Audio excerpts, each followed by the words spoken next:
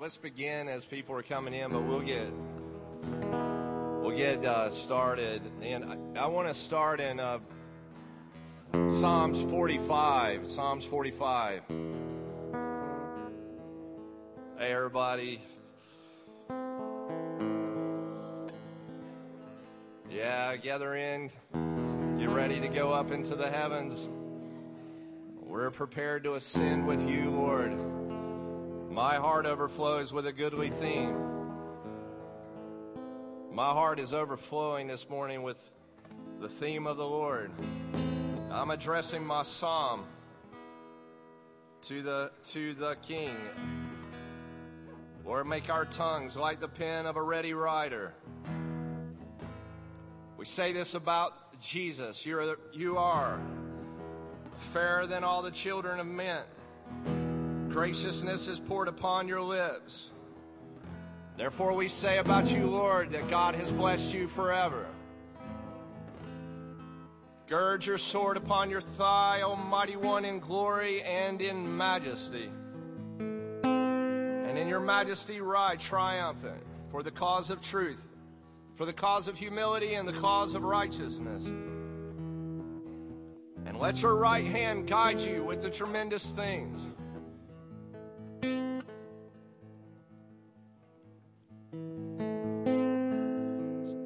You see what we're actually activating.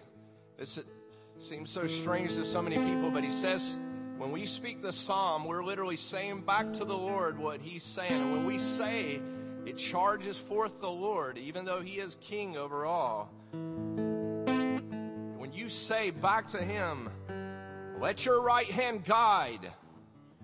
And he says in, I believe, Psalms 16, he says, at your right hand are pleasures forevermore. The Song of Solomon, it says, your right hand will hold me. Jacob said, in the land of promise, only son born in the land of promise, he said. Rachel said, his name will be Benoni, but he says, no, his name will be Benjamin. He is son of my right hand. And sometimes in the greatest place of travesty is the greatest place of promise. What looks to be the greatest travesty, when we look upon the face of Jesus Christ, when we look upon his face, everything dims out because we see the one. And we say, you're the son that's born in the land of promise, and bring forth your promises, O Lord. And he says, let your right hand guide you to tremendous things. Your arrows are sharp. The people fall under you. Your darts pierce the hearts of the king's enemies. Your throne, O God, is forever and ever. The scepter of righteousness is the scepter of your kingdom. You love righteousness. You love the upright. You love right standing with God, and you hate wickedness. Therefore, God, your God, has anointed you. Lord, you're anointed with the oil of gladness above all your fellows. You're not anointed with madness, right-based, or sadness, left-based, but gladness. King's daughters are among your honorable women. At your right hand stands the queen in the gold of Ophir. Hear, O daughter, consider, submit, and consent to my instruction. Forget your own people and even your father's house, so the king will desire your beauty, because he is your Lord. Be submissive and revere and honor him. And, O daughter of Tyre, the richest of the people shall entreat your favor with a gift. The king's daughter in the inner part of the palace is all glorious. Her clothing's inwrought with gold. She shall be brought to the king in raiment of needlework with the virgins, her companions that follow her. She'll be brought to you. Lord, bring out this great end time move of this bridal company. Cause the bridal remnant to unite and Lord, may out of your house come the great expression of you as King in all the earth, and may you be glorified. With gladness and rejoicing, will they be brought. They will enter into the King's palace. Instead of your fathers shall be your sons, and you will make the princes in the land. I will make your name to be remembered in all generations. We give praise to you this morning. We give honor to you, Holy Spirit, Jesus, Father. We thank you forever. We thank you for the ever love, the everlasting love. Descend as we ascend, Lord, in this place. Amen.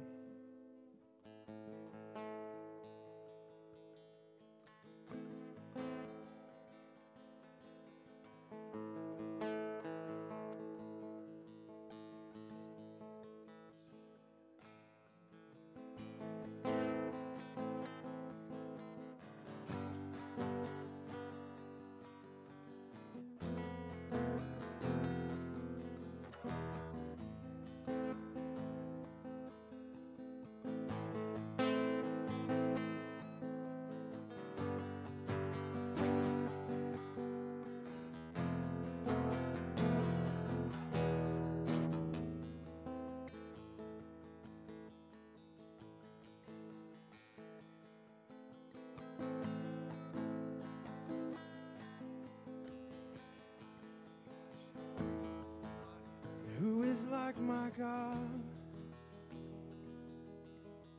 My enemies, watch them consume themselves.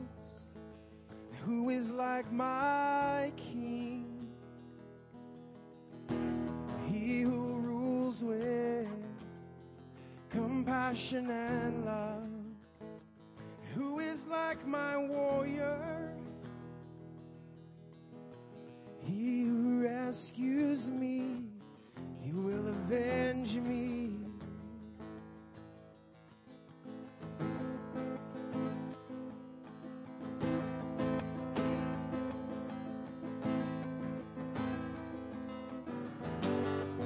It's only a little while that I sit in darkness. Rejoice not against me, O enemy, and when I fall, I shall arise. The Lord is my light. He pleads my cause, and he will hear me. He will hear me. He will save me. And the Lord is my light, and he pleads my cause, and he will hear me. He will save me. He will keep me. He will hold me.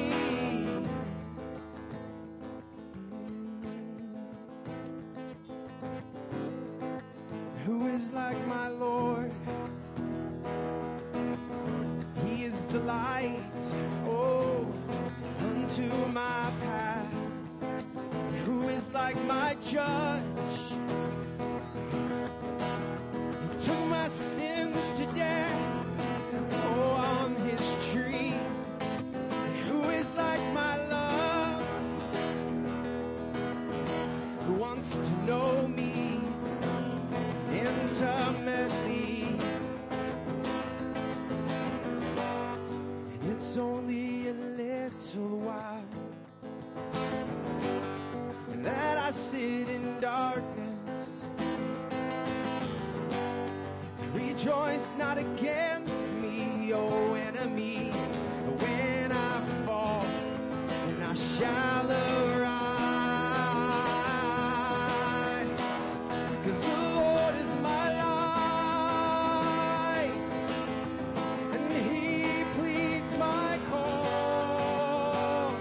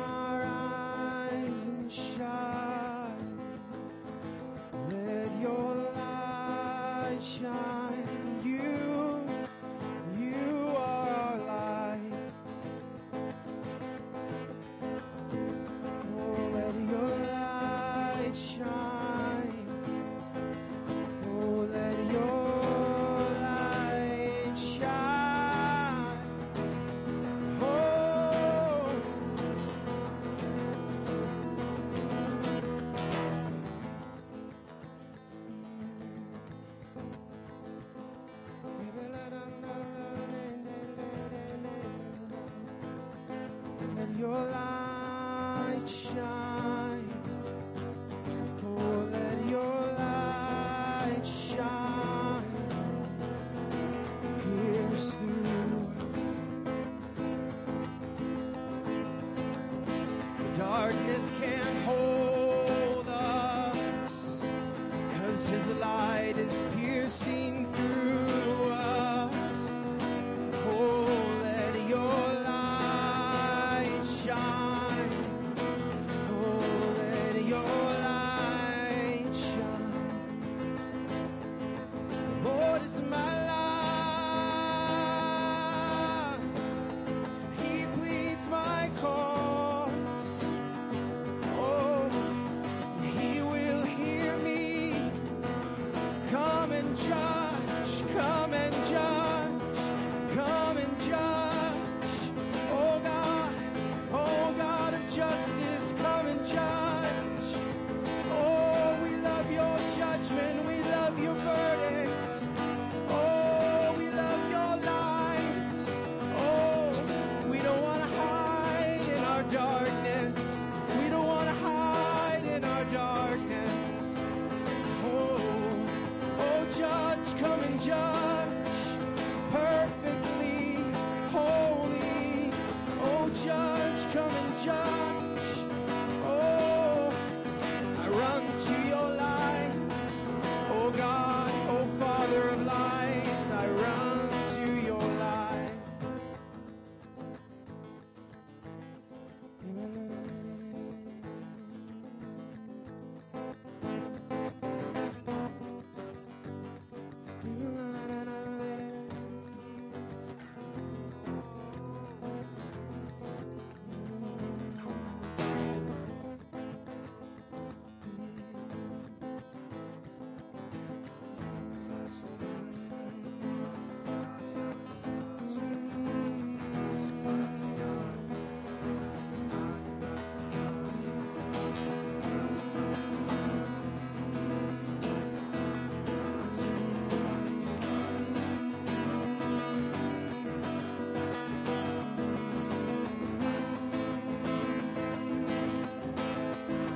Father of lights,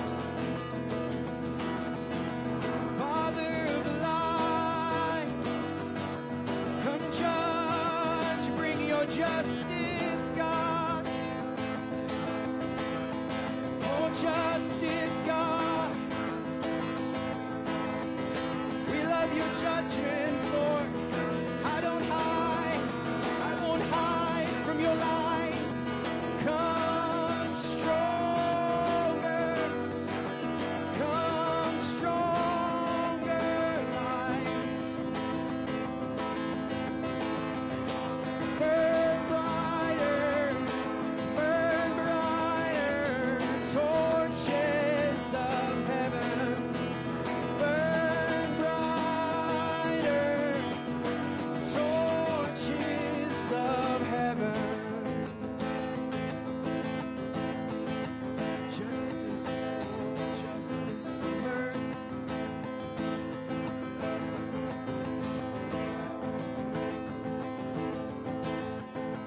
He is our light. He pleads our cause. He intercedes for you and me. We're there with him, we're there with him, we're there with him. He set us on high, he's brought us up. Don't hide from his light. Don't hide from his light. Don't hide from his light. Oh, open us up, God. Open us up, God. Open our hearts up, God. And let your light feel like water. Let your light feel like water. All the dark places inside.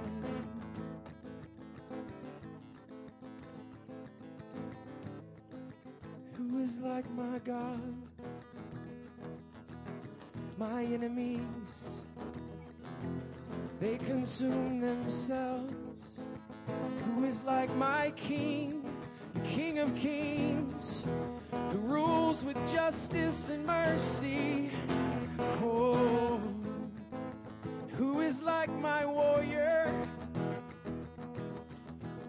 He rescues me. He will avenge me. He will avenge me.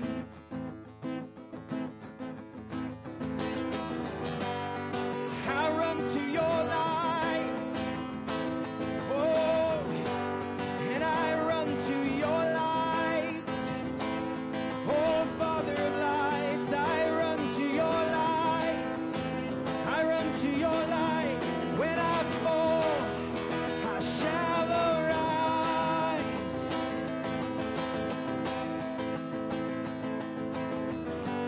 And I run to your light. Oh, I run to your light.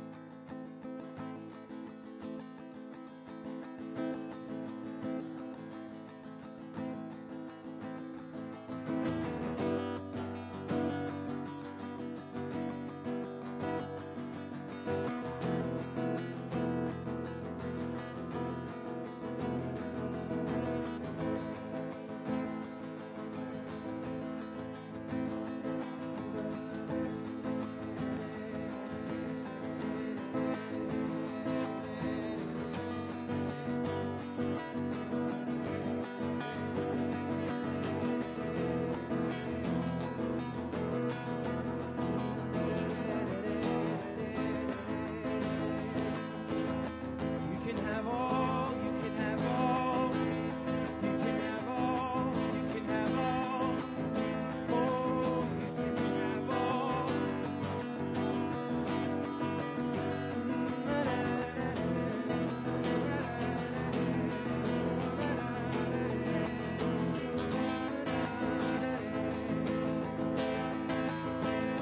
You can have all, you can have all.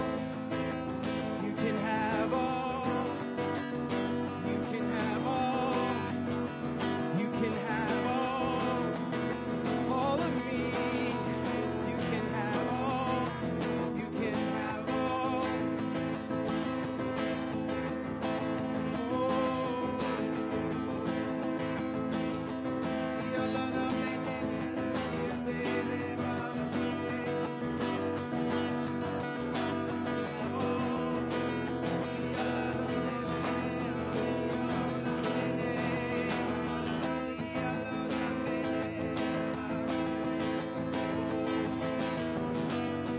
Tear down the idols I've made, oh God. Tear down the temples I've made, oh God. I will not have anyone but you. Oh, I will not trust any others but you. Tear down the idols I've made. Tear down the temples I've made.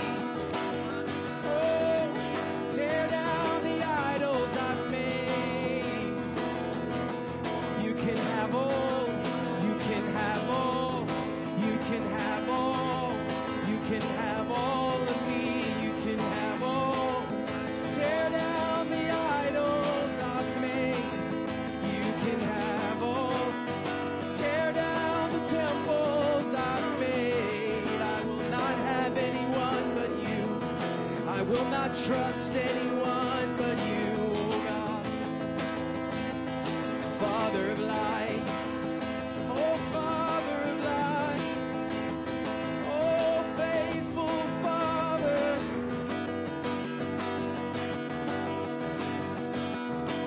You can have all. You can have all. You can have all. Oh, Philippians chapter 2, verse 12. Therefore, my dear ones, as you have always obeyed, so now, not only in my presence, much more because I'm absent, work out. Carry out the goal and fully complete your own salvation with reverence and awe and trembling.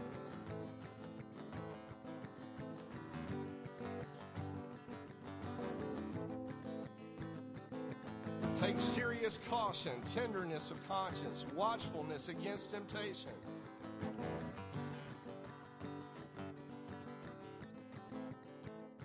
And shrink back from anything that may offend the Lord and discredit the name of Jesus Christ, not in your own strength, for it is God who is all the while effectively at work in you, both to will and to work and to do his good pleasure and with satisfaction and delight.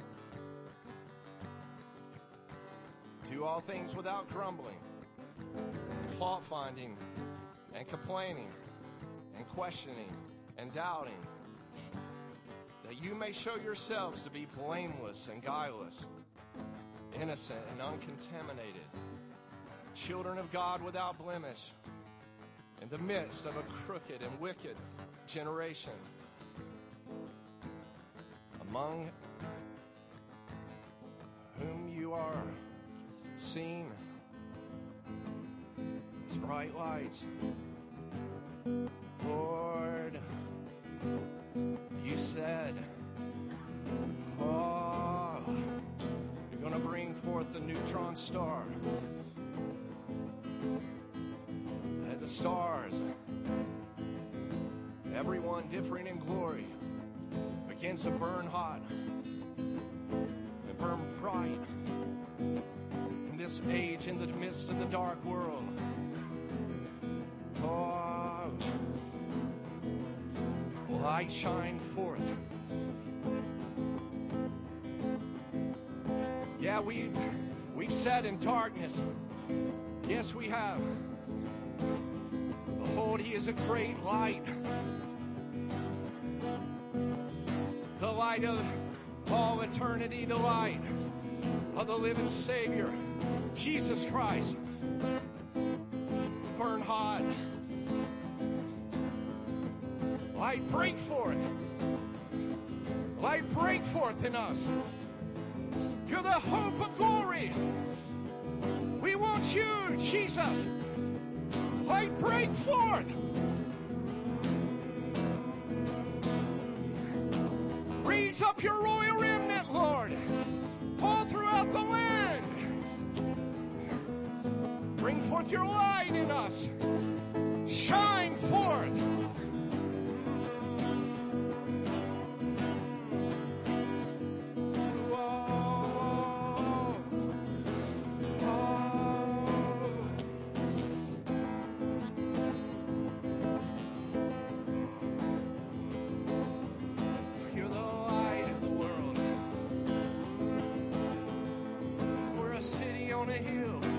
Cannot be hid.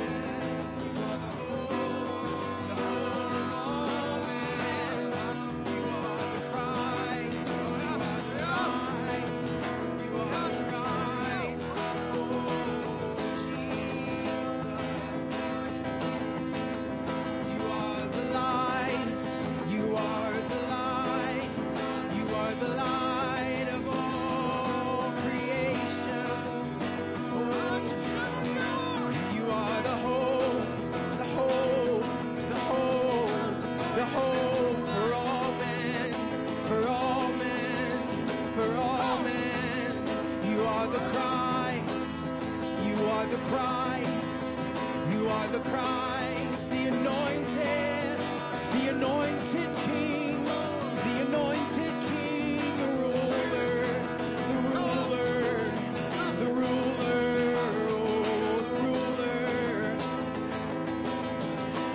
Oh, you rule the dark, you rule the light. There is nowhere we can go.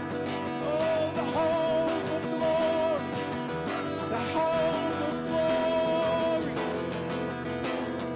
Christ Jesus, Christ Jesus. You are the light of the world. You are the hope of mankind. You are the song creation sings. You hold all things, you hold all things. You are the Christ, the anointed ruler, the anointed one, the King of glory, the merciful judge, the hope for this world.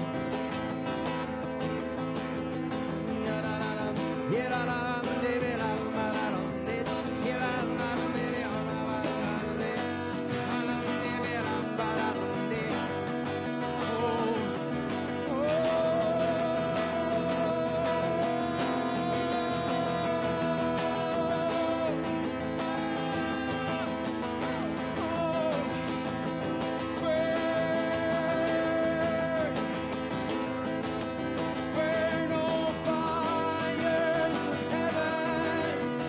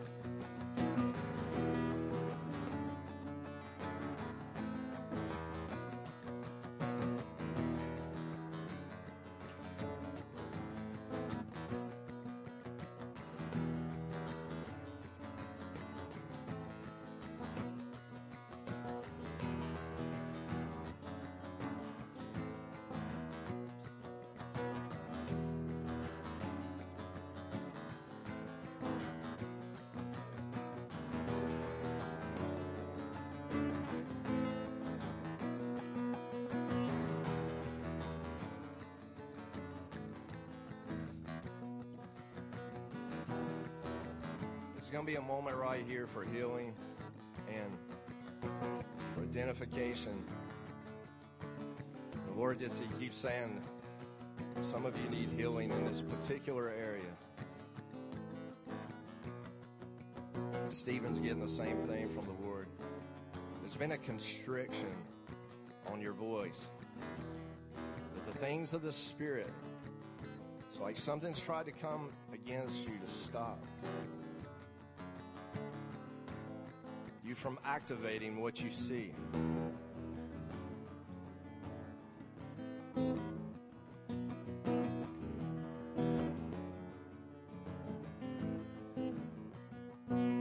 And this thing, it tries to nick at you and your consciousness to shut you down and not proclaim the heavens.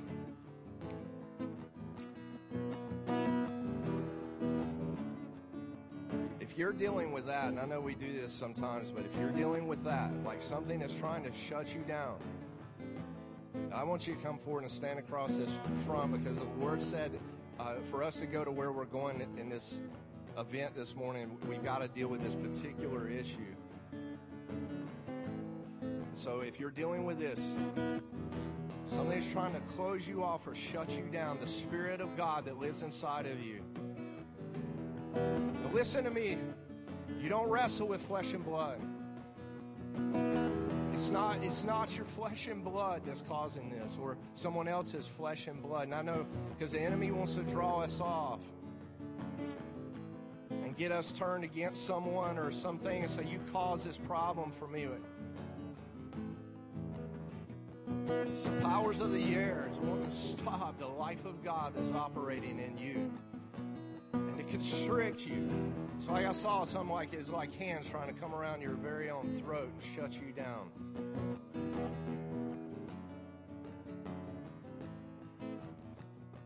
And he uses a mechanism of control and a mechanism of manipulation. And let me tell you, this does not come from the Lord. He doesn't operate in force, and he doesn't operate in an untruth. When God operates by His Spirit, He's peaceable and kind and gentle. It takes courage. It's called fortitude. Fortitude is both the courage to endure through long periods of hardship. Many of you know this endurance in the Lord. This fortitude has got into you. But there's also the fortitude of attack. There's a fortitude that when a voice raises up in you, the voice of Holy Spirit in you, that you must go on the offensive. That you're not just called to endurance. You're called to the fortitude of both endurance and attack. There comes a moment when you must speak what heaven is declaring through you. You must write what heaven is declaring through you. You must sing the songs of Zion. There's a healing here, because in our consciousness and from the past of our fallenness, things would try to come against us to shut down the very life of God that dwells in you richly. I pray by your Holy Spirit this morning, Lord, you bring healing. Healing in this revelation, Lord, of fortitude. That yes, we're called to a great perseverance all the way to the end of the age, until we see you break open the eastern sky. But Lord, we are called on the offensive as well. And the Word of God that dwells richly in you, I pray in the name of Jesus, by the power of the Holy Spirit, that you will be activated in your gifts and calling. And that nothing will hinder His life flowing through you. Take all the hindrances away. Prepare us, Lord, not just for defense, but for offense. For we declare the greatness of who you are in a perverse and wicked generation. Though, yeah, we've sat in darkness, behold, a great light is coming forth. Break forth light in our inner members. attitude to attack.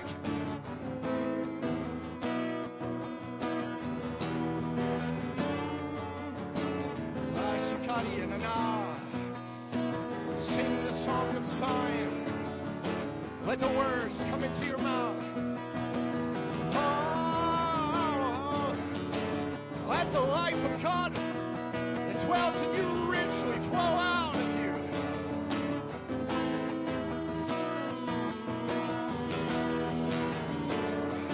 Yeah.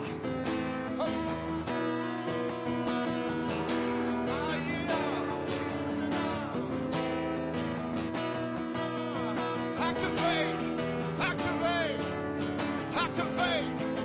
Oh, activate.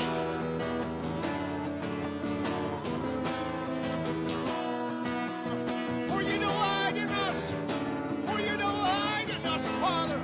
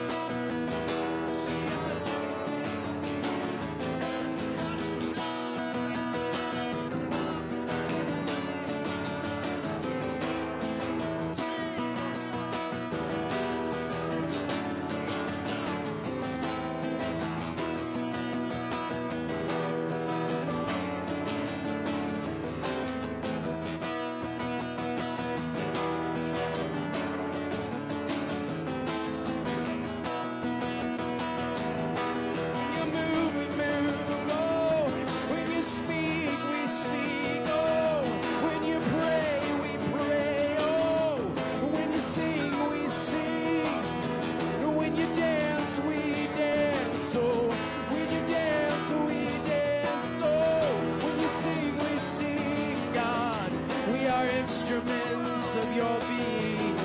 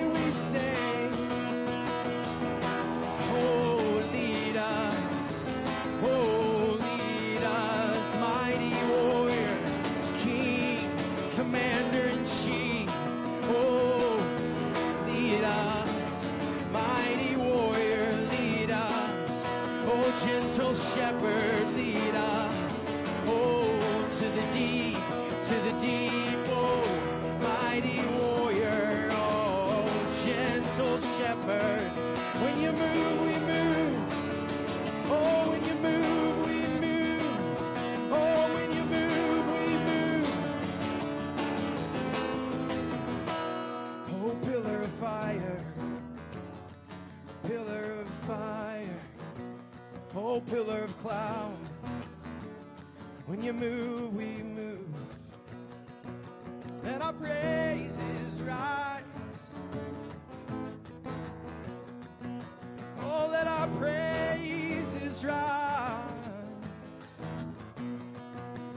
Oh, trumpets sound. Let our praises rise.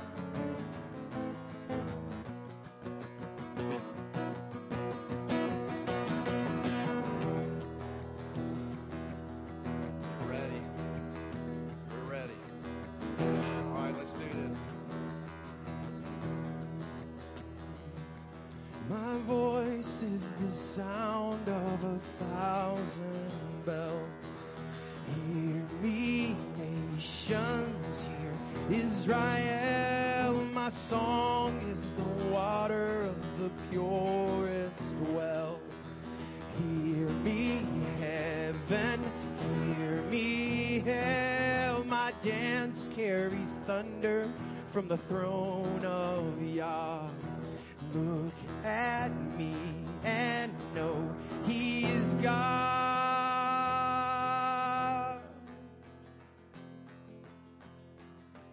My voice is the sound of 1,000 bells. Hear me, nations, hear Israel. My song is the water of the purest well. Hear me, heaven, fear me, hell. My dance carries thunder from the throne of Yah. Look at me and know He is God.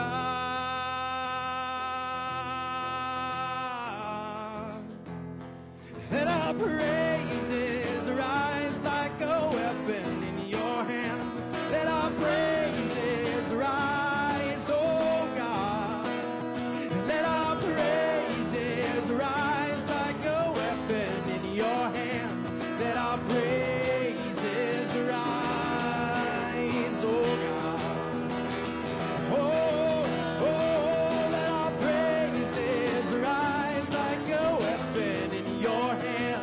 Let our praises rise, oh God. Let our praises rise like a weapon in your hand. Let our praises rise, oh God. My hands hold the cure for every disease. They're covered in blood and oil and leaves. My laughter and tears create things unseen, and the atmosphere changes. God release. My worship is armed with spirit and truth. It's sacred, accepted, and pleasing to you. Oh, it pleases you. Oh, we're incense to you. Oh, let our praises rise like a weapon in your hand. Let our praises rise, oh God. Let our praises rise like a weapon in your hand. Let our praises rise. Oh, oh, oh, on the altar, oh, we're an incense that burns, a pleasing incense that burns. This is our praise, instruments of praise, the sacrifice of praise, His praise, His praise in our mouth, His praise in our feet, His praise in our hands, His praise in our eyes. Let your praises rise, let your praises rise, let your praises rise, let your praises rise, let your praises rise, let your praises rise, let your praises rise, let your praises rise. Oh, let your praises rise, let your praises rise, oh God. Let your praises rise. Oh, weapons, weapons in the hands of God, in the hands of God. Let your praises rise, oh, let your praises rise.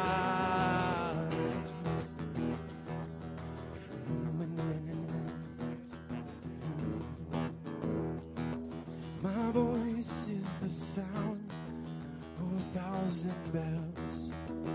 Hear me, nations, hear Israel. My song is the water of the purest well. Hear me, heaven, fear me, hell. My dance carries thunder from the throne of Yah. Look at me and know He is God.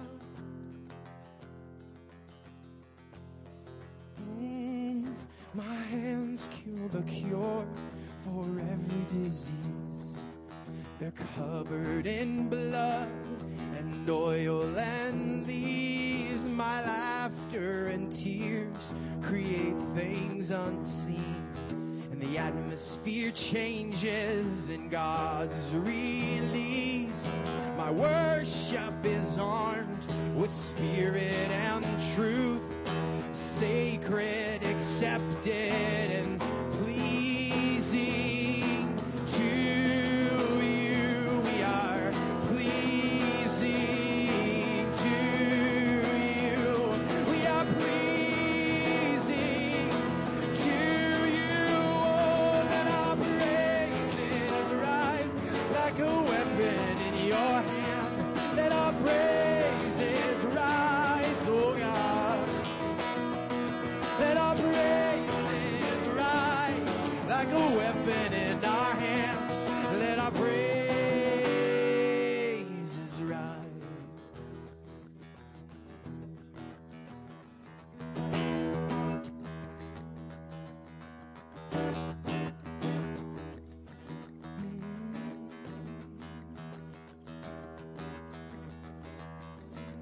When you move, we move. When you dance, we dance. And when you pray, we pray. And what you say, we say. Oh, oh, oh,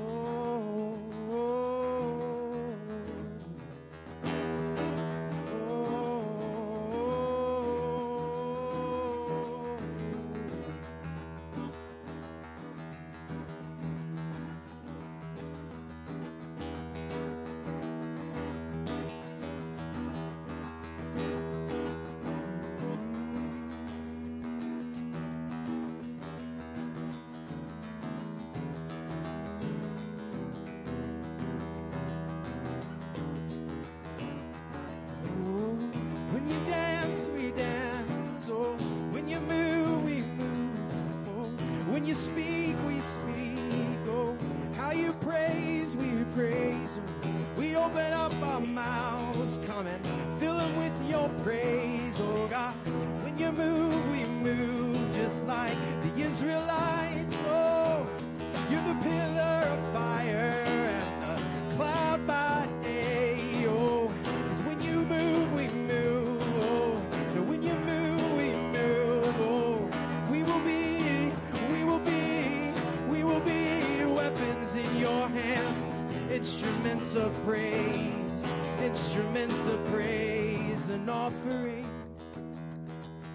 offering of praise to you, a pleasing incense, a fragrance to you. When you move, we move, we will obey. We will obey.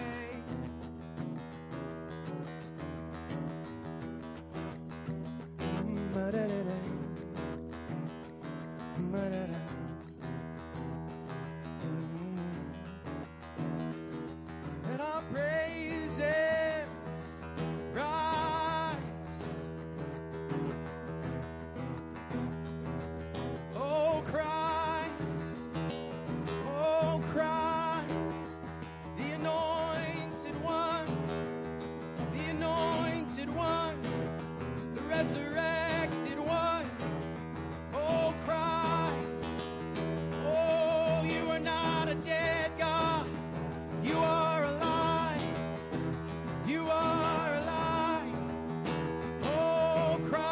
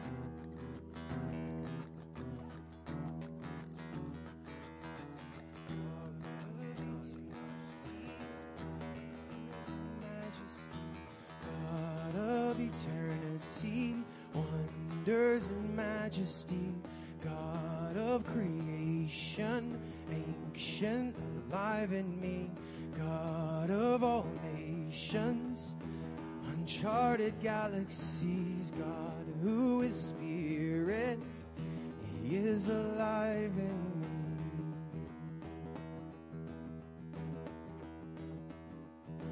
God of eternity, wonders and majesty, God of creation, ancient, alive in me, God of all nations, uncharted galaxies, God who is spirit, he's alive in me. Ancient one, he is alive in me.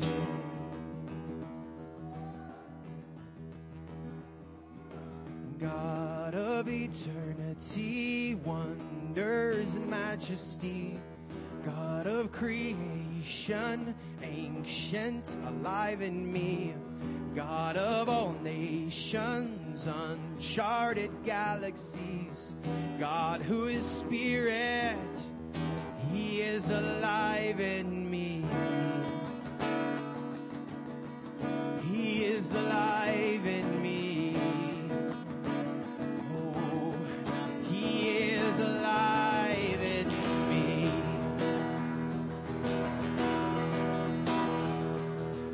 God of eternity's wonders and majesty, God of creation, ancient, yet alive in me, and God of all nations, uncharted galaxies, God who is spirit, he is alive in me.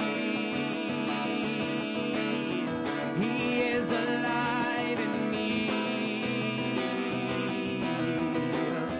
Oh, let our praises rise. Let our praises rise. God of creation, let our praises rise.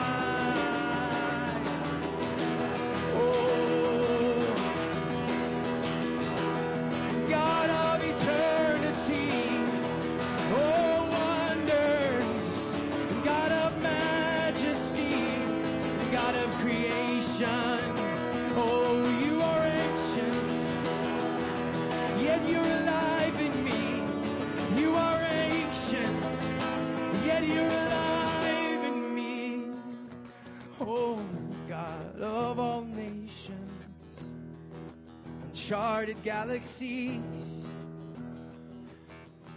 you're everywhere and you're right here in front of me, inside of me, all around me.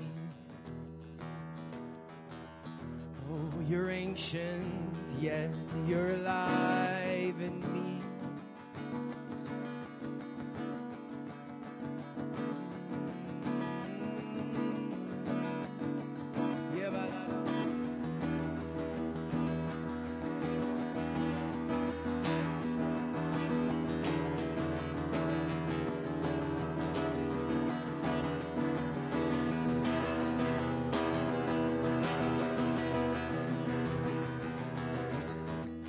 Rise up, O warrior. Grab your sword, grab your shield, and run into battle. Take courage. Do not be scared off by the battle the Lord has placed right in front of you through this uncomfortable challenge that you're mired in. Do not be scared. It is the battle the Lord has given you for this week. Take courage and run into it. Do not forget who you are. You are a child of the living God. The Lord designed this battle for you to win. He has a victory designed for you in this battle. Take hold of it. The enemy has no power over you except which you give him. Rise, O warrior. Take your sword, take your shield, and run into the battle. This is your time for victory. This is your time for victory.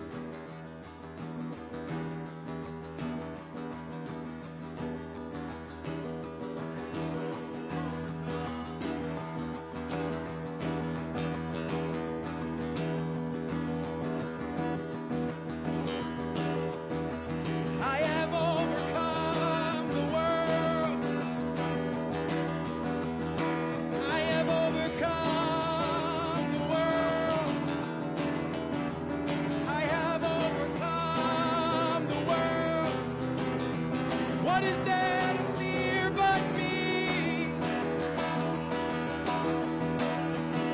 And I have overcome the world.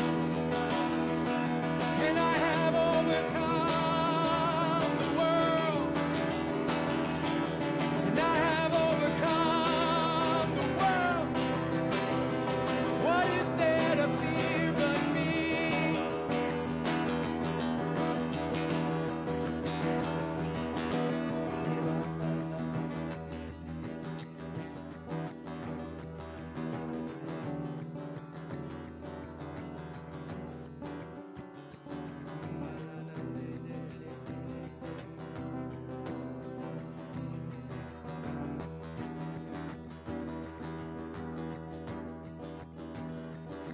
Victorious one,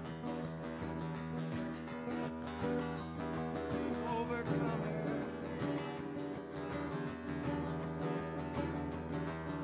victorious one. It is I who keeps you.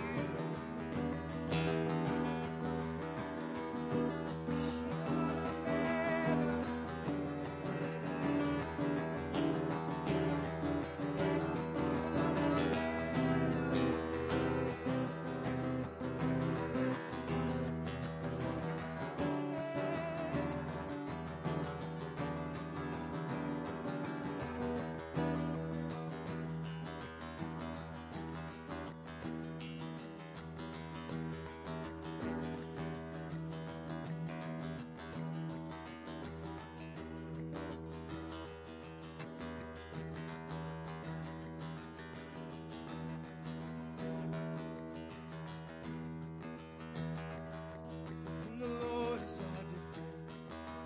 He's the Holy One of Israel. He's our King. He holds all in place. He knows the workings of everything.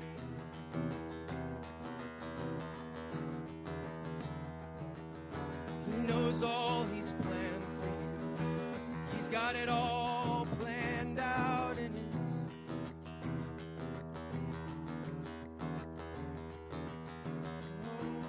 Lord is our Lord is our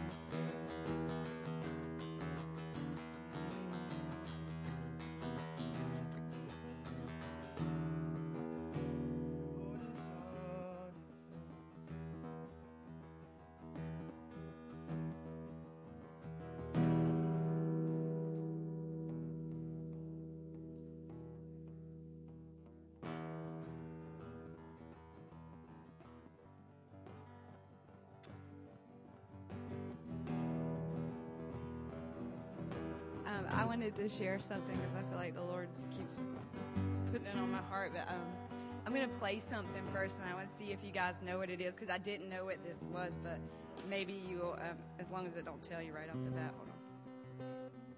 It may be common. We're staying in Mills River, and this may be like common around there. I don't know, but let's just see if. How do I do it like that?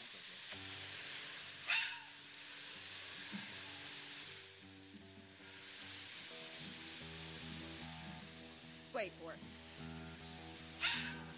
Okay, that's like the beginning, but then it does something else.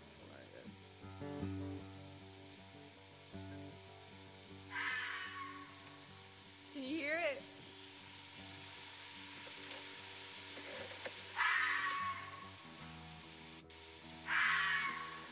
Isn't that crazy? Do y'all know what that is? All right. Can you hear it? Can you hear the sound? Anyways, last night I woke up from that, and I mean, it was like so close, and I kept hearing when it was going off, it was like, all I heard was like, why? I don't know if I'm doing that right, but like, why? Like over and over again, like it was that saying why. And I actually had thought that Susanna or somebody had, or Elizabeth had recorded their voice like making a funny sound and made it an alarm on their phone, and it was going off in the middle of the night because it was so like on timing, you know what I mean? And I got up and I walked to the, I'm just walking the house. I'm like, no, that's like right outside. That's something real. And all I could hear was why. But so this morning, I mean, I knew it was like right outside the window. So I just tapped on the window or just knocked the window and it went away. And I looked it up, and it's a red fox. It's a, and there's like 3 different sounds that they talk about with the foxes. They do like the bark, some bark. I think that's what you heard at first. And then the second one is called Vixen Scream. And actually it's like a mating sound, I think. and then they have this other one that's like this playful bark. But I don't know, when you're awoke suddenly and things like that, kind of like, okay, Lord, what are you saying? Because I fell back asleep, and in my dream, my mom looks at me and she says, you know what that sound was you just heard, don't you, in the middle of the night? And I was like, no. She was like, you know what that sound was? And she says, it's a red-bellied dove. And I was like, okay, so that's all I remember this morning. I got the fox and I got the dove. And I was just asking the Lord about, and I told Carol about it this morning because I was looking for it right away this morning. I was trying to figure out what the sound was. And he was like, immediately he's like, Song of Songs, the little foxes that spoil the vine. And to beware of them, because there's like there's a different sound that they make. The foxes make the sound, it's like a warning bark they do. And then the Vixen Scream is what the other one's called. So, yeah. So, anyways, it's like, I was just like, I just wanted to share it. Like, maybe you guys can get some words, but like, I looked up red-bellied dove because I didn't even know if that was a real thing. And there really is a red-bellied dove, and it's called the fruit dove. And when you think about the vine and the fruit, you know what I mean? So I was going to read this part to you about when it says, catch up the foxes, the little foxes that ruin the vineyards, or vineyards that are in bloom. It might seem strange that in the middle of a romantic, tender conversation, the matter of a fox hunt should arise. As with much of the imagery in this beautiful poem, the foxes are symbolic. Solomon's readers consider foxes to be destructive animals that could destroy valuable vineyards. But the command, in essence, is to take preventative measure to protect this love from anything that could harm it. And so, I don't know, to me, when my mom says to me, in the dream, that's the red-bellied dove. Well, immediately with doves, I think of gentleness. You're like,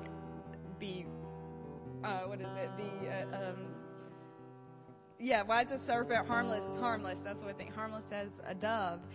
And to answer the foxes that come to spoil the vine, and to be aware of them in the blooming season. You know what I mean? When your love is blooming, that the Lord is tender and He's there, and and His love between us is blooming. But to be aware of it, because the foxes will come to destroy the vine. But the way we answer them, and the way we answer that is to be harmless as a dove. So, anyways, I just thought maybe you get your own idea about it, but I just thought it was neat. So.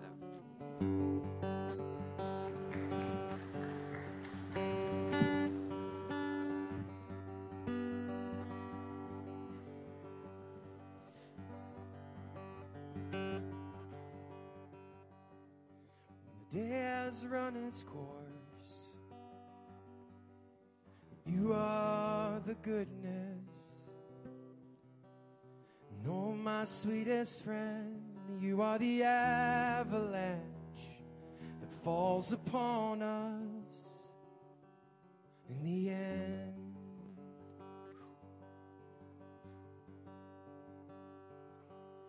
And you are my reward, where all the years have failed us. And oh, my sweetest friend, you are the house around us. You are the goodness in the end.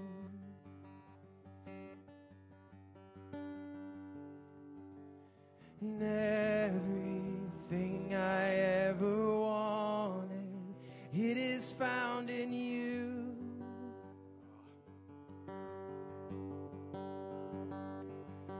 And everything I ever wanted, it is found in you.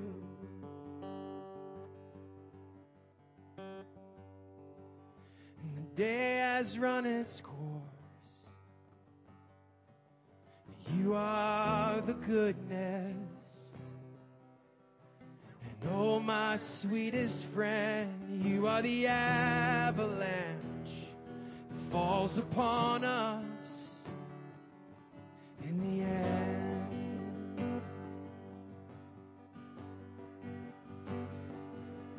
And you are my reward when all the years have failed us. And oh, my sweetest friend, you are the house around us. You are the goodness in the end.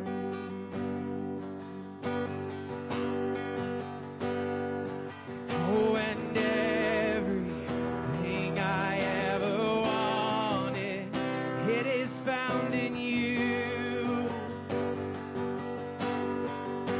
Oh, and everything I ever wanted, it is found in you. It is found in you.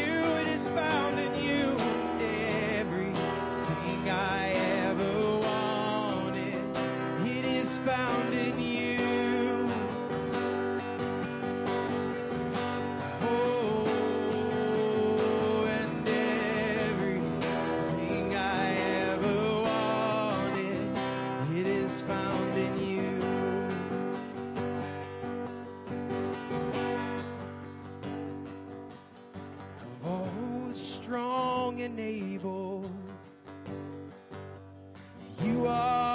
the kindest. And oh, my sweetest friend, you are the avalanche that falls upon us in the end.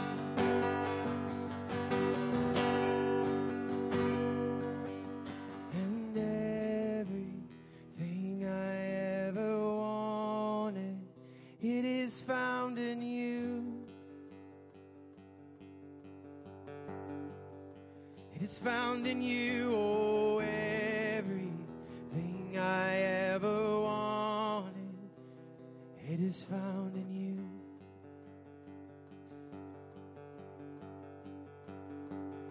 Come avalanche, come goodness and fall, for we are found in you.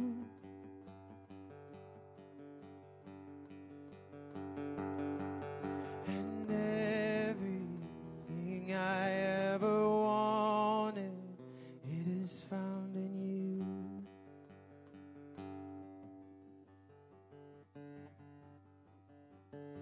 When the day has run its course, you are the goodness. And oh, my sweetest friend, you are the avalanche that falls upon us in the end.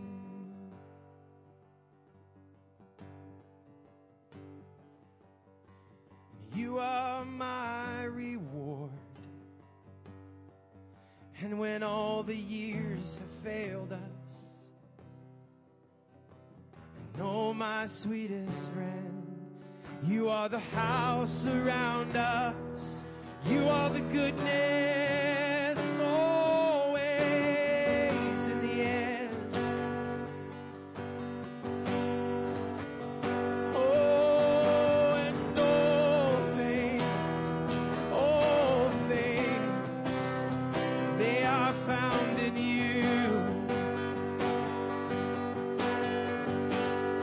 Oh, and everything I ever wanted, it is found in you. Oh, lover of my soul, and everything I've ever wanted, it is found in you. Approval, acceptance, lover of my soul, lover of my soul. Oh, and it is found in you. My one, my constant, my redeemer, and everything I've ever wanted, it is found in you.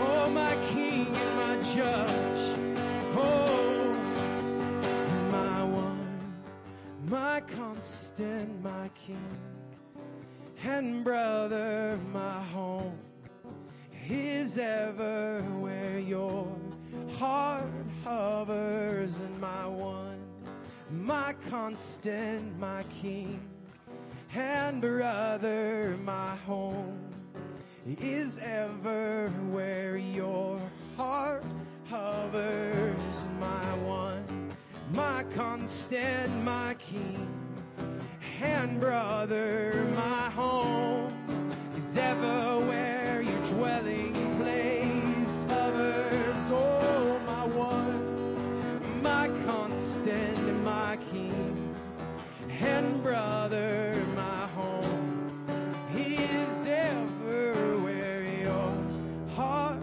hovers. When the day has run its course, you are the goodness.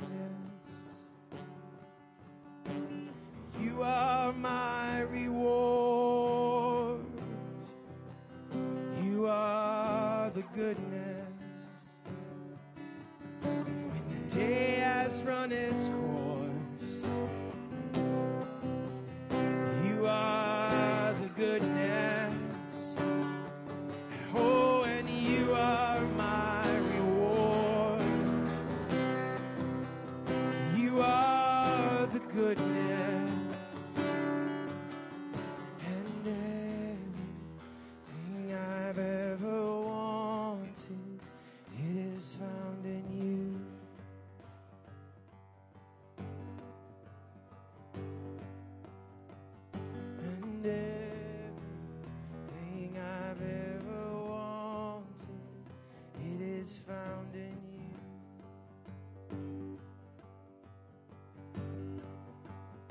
Suppose there was a king who loved a humble maiden.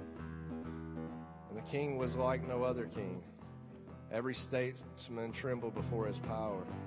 No one dared to breathe a word against him, for he had the strength to crush all his opponents. And yet this mighty king was melted by love for a humble maiden who lived in a poor village in his kingdom. How could he declare his love for her? In an odd sort of way, his kingliness tied his hands. If he brought her to the palace and crowned her head with jewels and clothed her body in royal robes, she would surely not resist him. No one dared resist him. But would she love him? She would say she loved him, of course, but was she truly? Or would she live with him in fear, nursing a private grief for the life she had left behind? Would she be happy at his side? How could he know for sure? If he rode to her forest cottage in his royal carriage with an armed escort waving bright banners, that too would overwhelm her. He did not want a cringing subject. He wanted a lover, an equal. He wanted her to forget that he was a king and she a humble maiden, and to let the shared love cross the gulf between them. For it is only in love that the unequal can truly be made equal. The king, convinced he cannot elevate the maiden without crushing her freedom,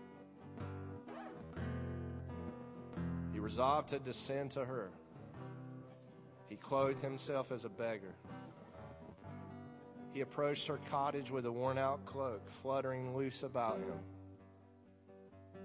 It was not just a disguise. The king took on a totally new identity. He had renounced his throne to declare his love and to win hers.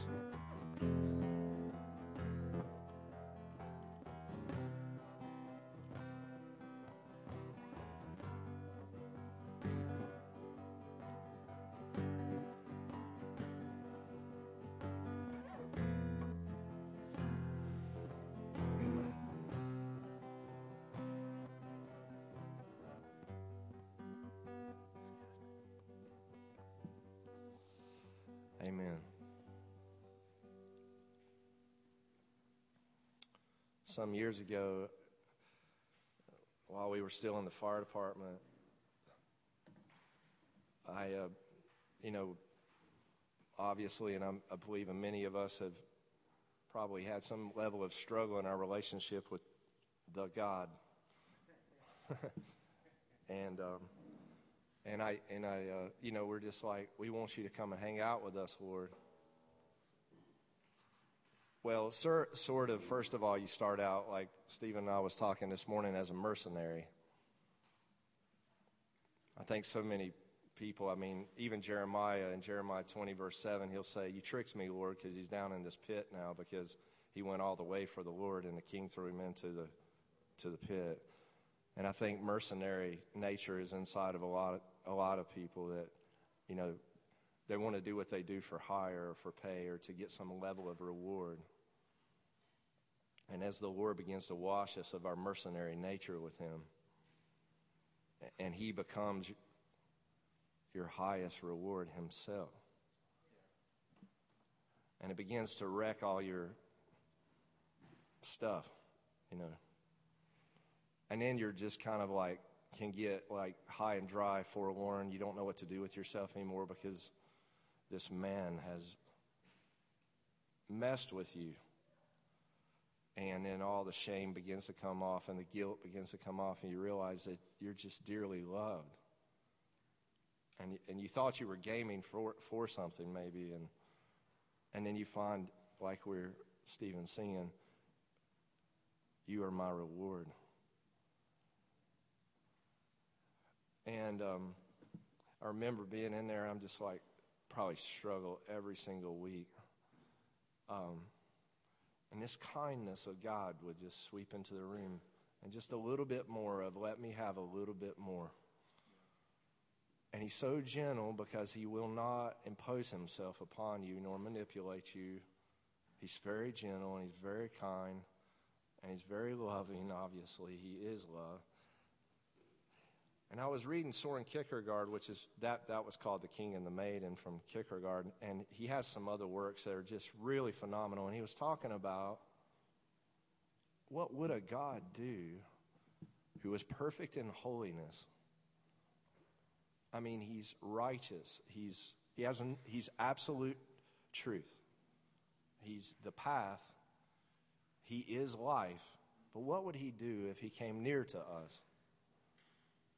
And he points out that the lover, he may run the risk of the lover because the lover may perceive him as darkness because his holiness would implicate by light our lack of selflessness, our lack of holiness. And that in that moment, we would want to run from him. And so many have. They flee from him because the goodness of who he really is. I like what Melinda said last week. She says, I love love. It's my favorite thing. And I love her saying that. I love love. It's my favorite thing.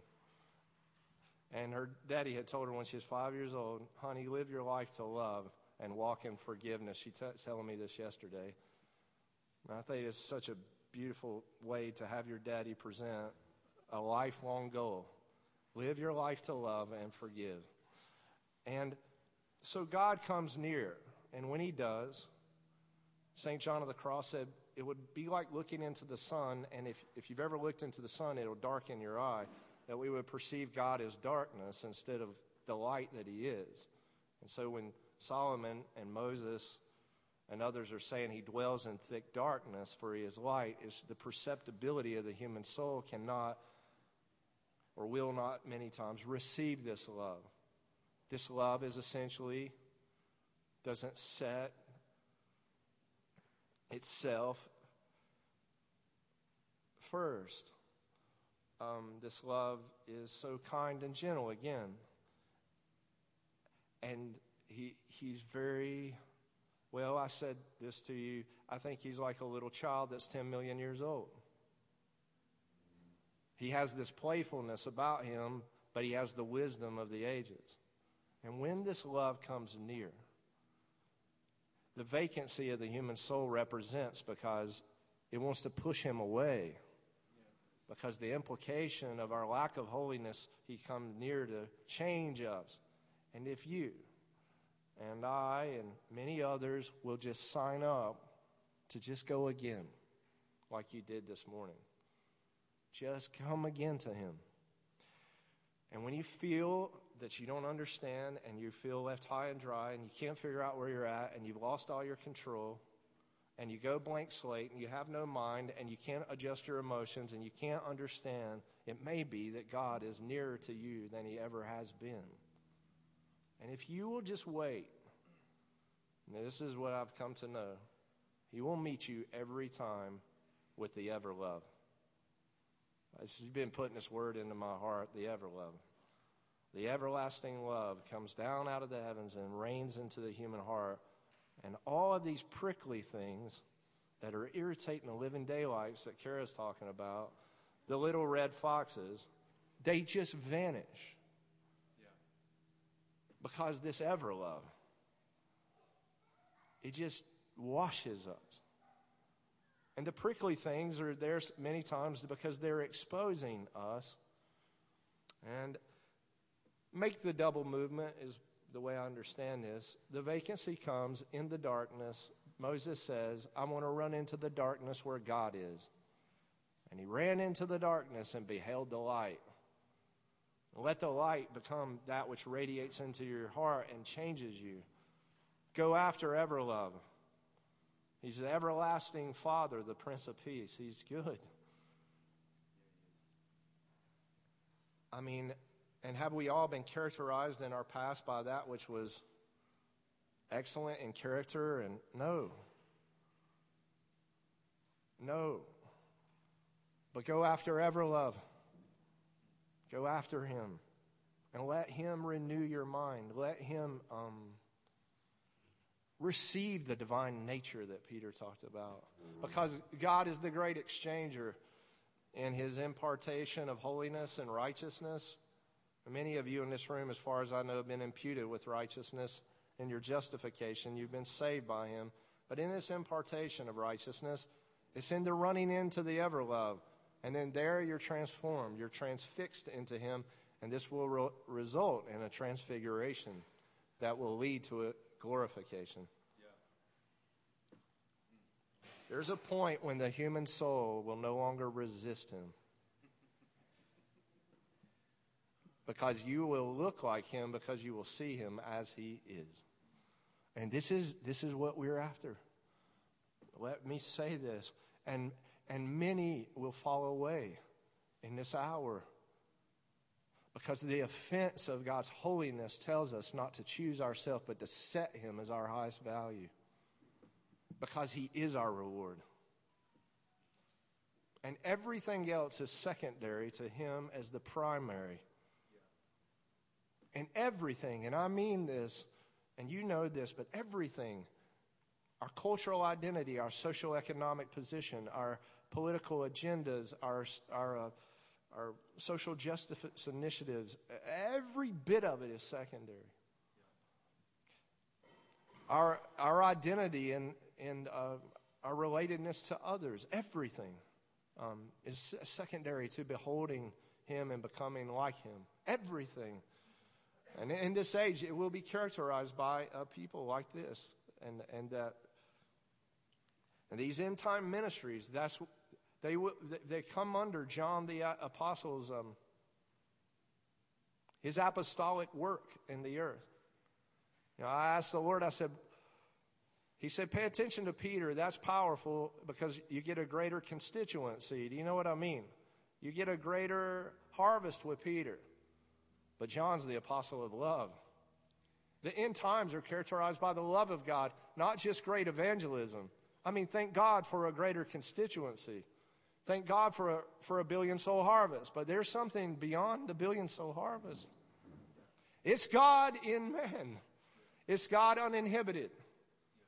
It's God where he finds not just a place in man, and not just a dwelling place, but a resting place. A place where he doesn't have to anymore contend with man because man is in full agreement with who he is. And to give up in some way all of our rights to him without him enforcing that upon us.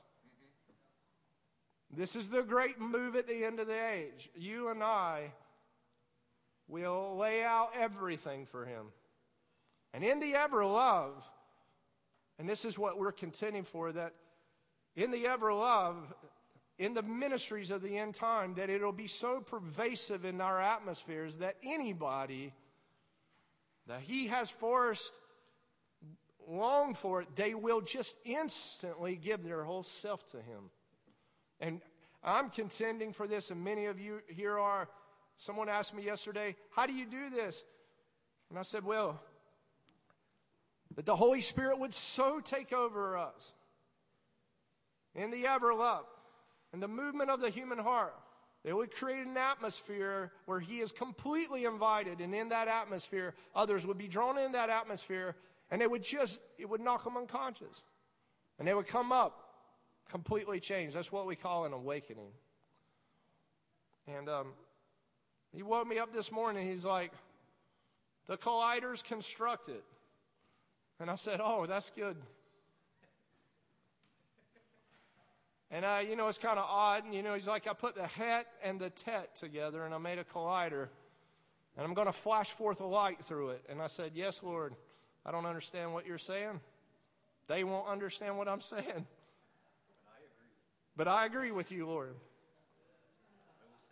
And it's really interesting because the het, which is the 8th letter in the Hebrew, it comes from the vav and the zayin. And the vav is the masculine and the zayin is the feminine. And then the tet, they say, is the part that happened in the fall of man, where man would either judge the enemy and tell him out of the garden, or he would fall to the enemy and not rule over the enemy. And the Lord said, in this house I will have both the het, the vav and the zayin, the male and female dominion distinction, with an overcoming company of restoration. I will put that together and I will make a wheel.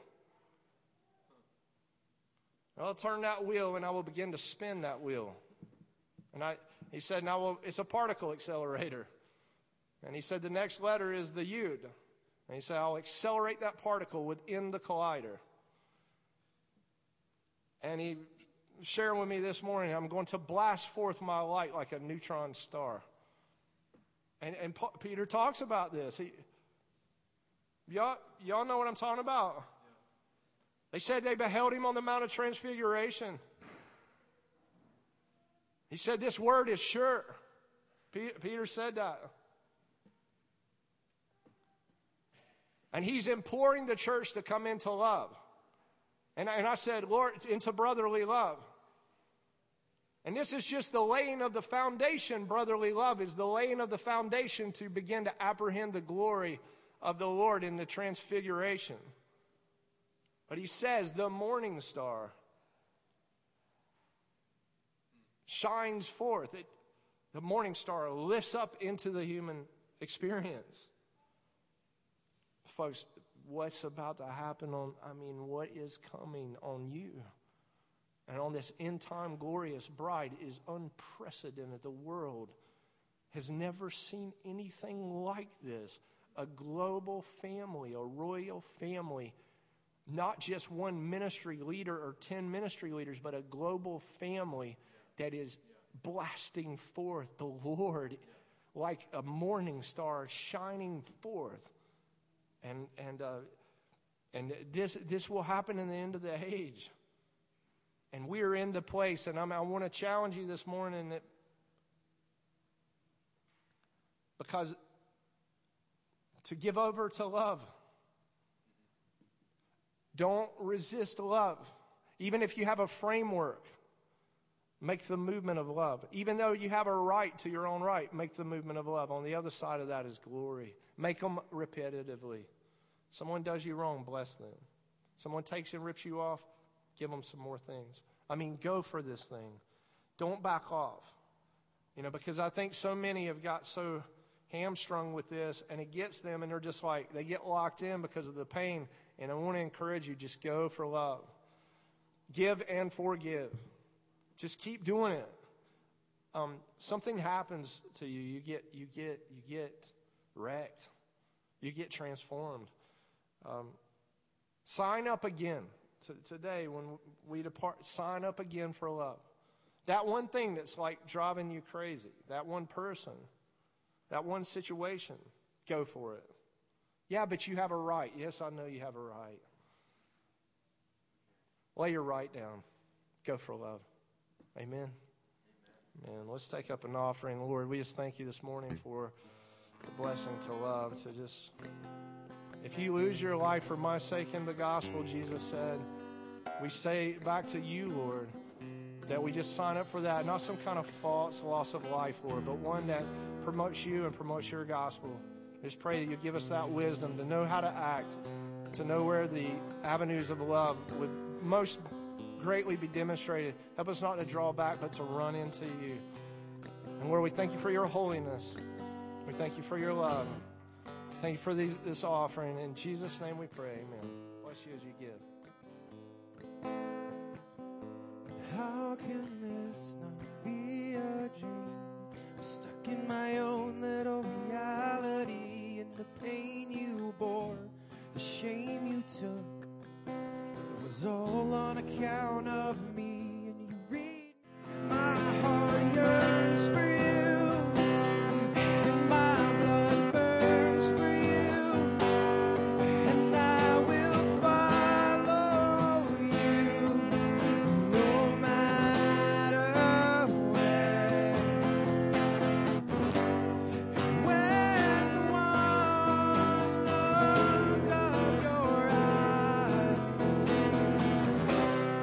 You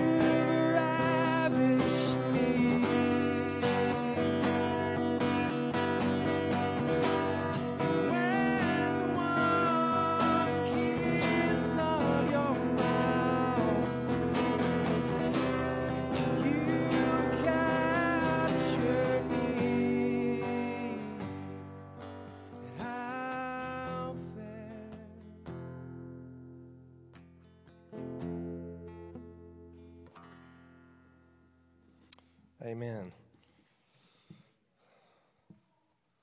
I want to pick up last week with and build off of last week out of where we were at in Colossians chapter 3,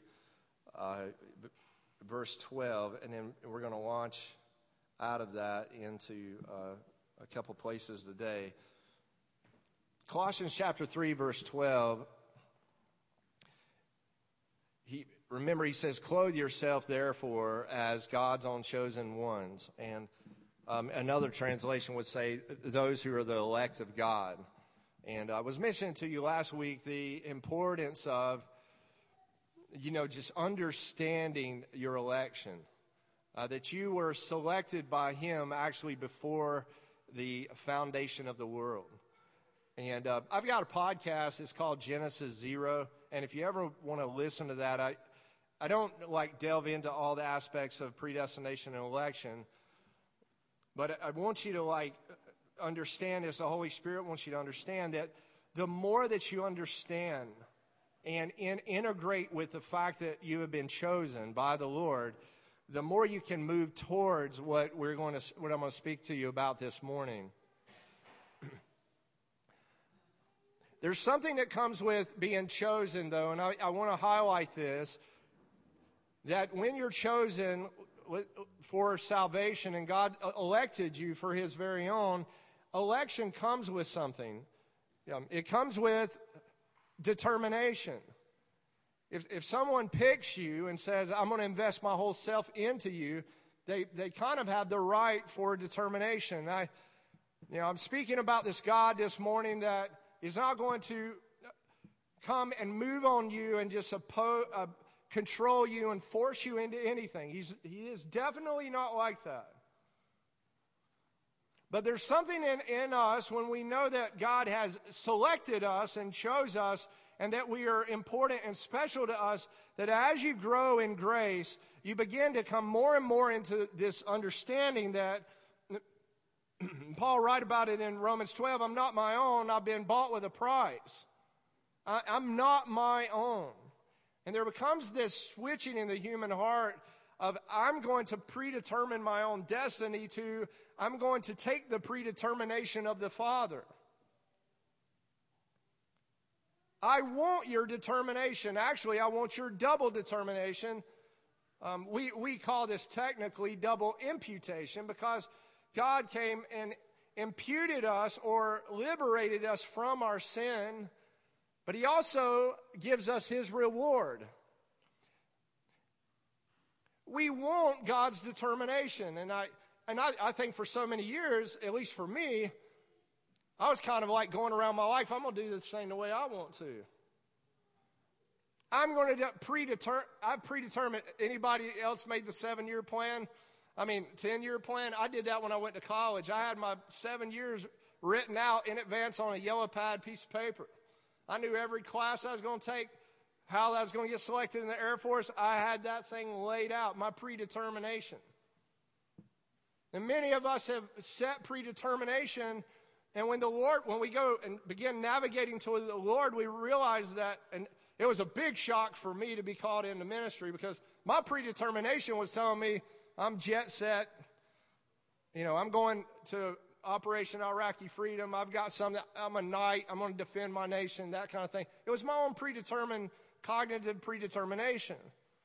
And when the Lord comes in and arrests you, you're basically, what you're doing is saying, wait a minute, you're not just Savior, you're Lord, and I'm going to take your determination. And I think a lot of war that goes on inside of people is, well, if I take your determination, I'm going to lose out. Anybody else experience this? You know what I'm saying? I'm going to lose out, and actually, you are. Let's just be honest. You're going to lose your life. For His sake and the gospel, you are going to lose. Anybody years ago watch that movie, A Knight's Tale? Anybody ever see that?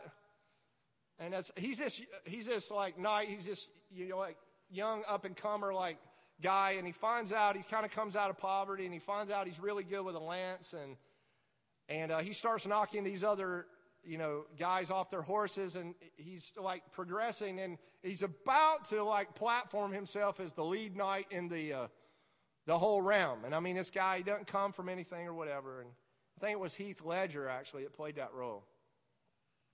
And in the film, he's goes into this chapel, and there's this princess, and she's like, she has the upper class thing going, and she's got all that royalty and everything, and he's just the rogue knight, right? And he goes into this cathedral. I'll never forget what happened in that. And she says something really interesting to him, because he's like, I love you, I'm into you and stuff like that. And she says, if you love me, go out there and lose. And I mean, I'll never forget that, because, who wants to lose? Who wants to go and like expend their life in loss? I don't think anybody, if they were truthful, would say that philosophy is something I want to engage in. The world system definitely is not, but we've had many in the church that in some way are trying to win. They're trying to game themselves and platform themselves and get into something and make something happen for them. And I don't know if you see this, but every time that you game for that, you actually lose. Are you ever really fulfilled when you go try to win for you? It literally, as a Christian, it does not work. I remember years ago, I was like, I want to win, and I'm persisting against God's determination to lose. I don't want to be seen like that. I don't want you to walk me into that and make me look like a fool. I don't want to run that thing. I don't want to go out and I'm the man. Other people know it when we're that way, maybe better than we do. But nobody just really usually wants to sign up for loss. And let me just say this morning, Jesus is really clear. I've got another podcast on this called Formula One Drive. That you and I actually, as his created human beings, were made by him to go lose our life for his sake in the gospel, and yet we would find it. You want a great self-discovery, a discovery of who you are?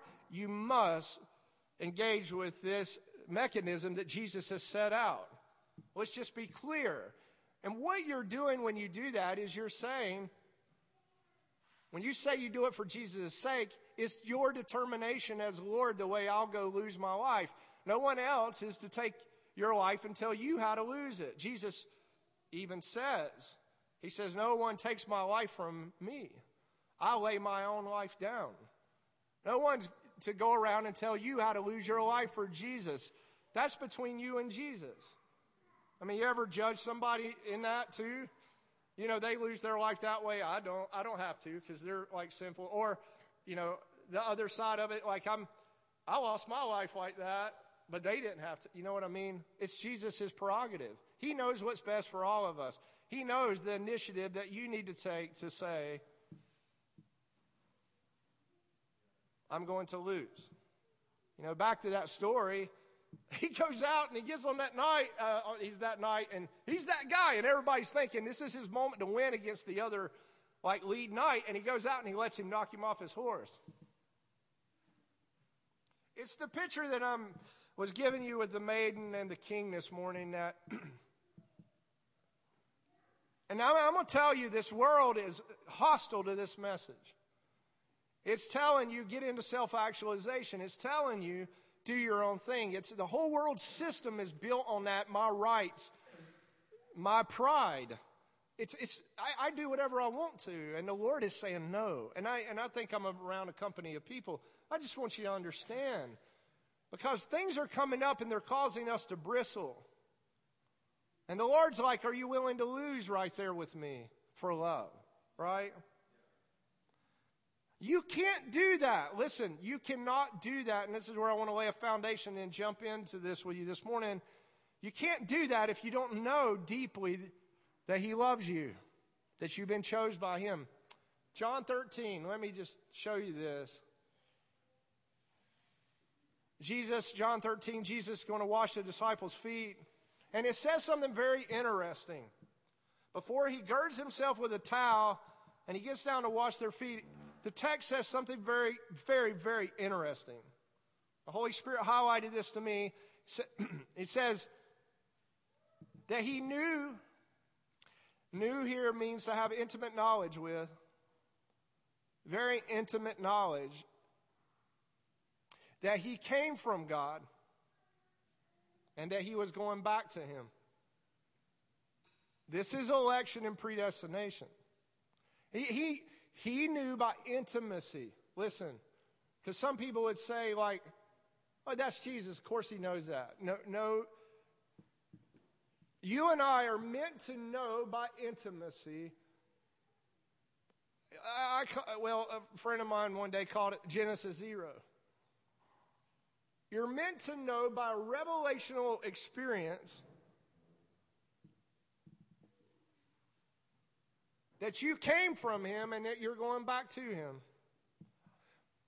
Otherwise, all Christian life and the loss, it won't make sense, and his determination.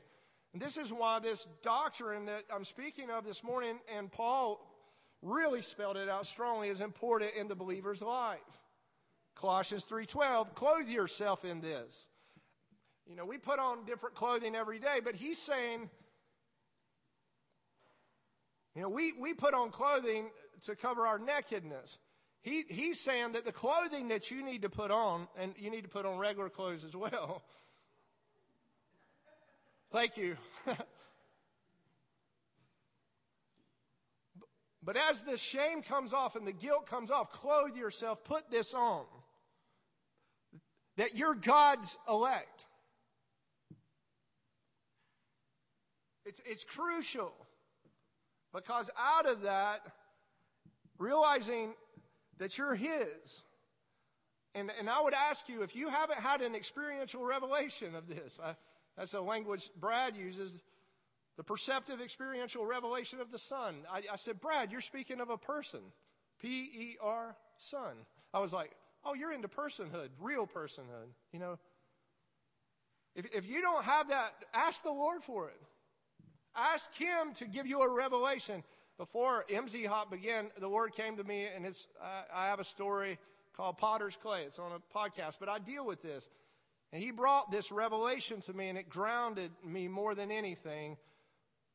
As far as the east is from the west, or the predestination election of God has been satisfied, it's that foundation upon which you actually are called into holiness and to love. And the greater that revelation is to you, the easier it'll be when you're dealing with something to push through and give love and forgive. Because you know you're loved. You are involved in the ever love. He's completely changed you. And then last week, and you can listen to last week, it's called Eastover 3 on podcasting. You can listen to the sermon last week, and I'm just laying a foundation this morning because he says, know this, that you are purified and holy.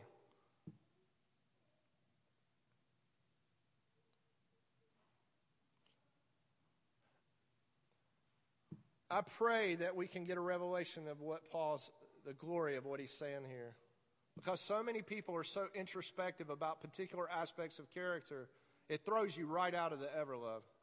I mean, tell me you don't know what I'm saying with a hand, like, or something. You know what I'm saying. The over-introspection of the self, the over-introspection, extrospection, I don't know what you call it, of somebody else's self is a distraction. He says, I'm not saying that you shouldn't repent when you do wrong. I'm not saying that. Because that's our hyper grace message. We're not into that. If you act in a wrong way or do something wrong to someone, first ask the Lord to forgive you and deal with it. Make it right. But don't get into this thing that I'm just so unholy. He said you're purified and holy. I don't know what the tense is in the Greek on that, but maybe you could study it. It sounds like to me that he's saying present tense, you're purified and holy.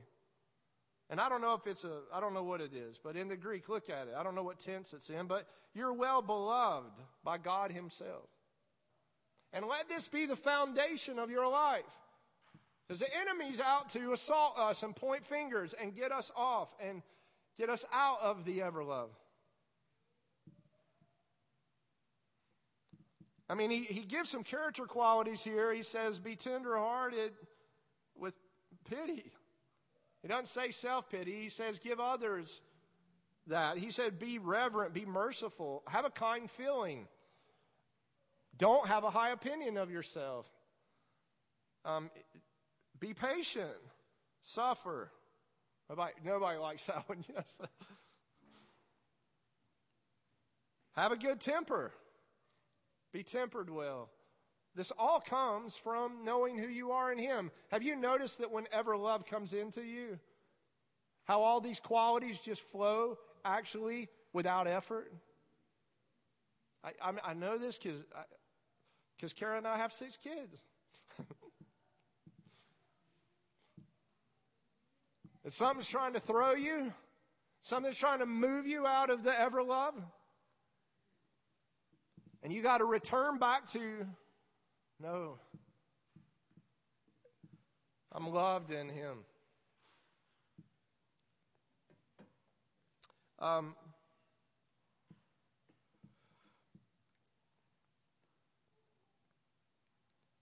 So I want to move into, and I alluded to this, but I really sense the Lord wants me to get into this with you this morning. And so I want to go into 2 Peter 1.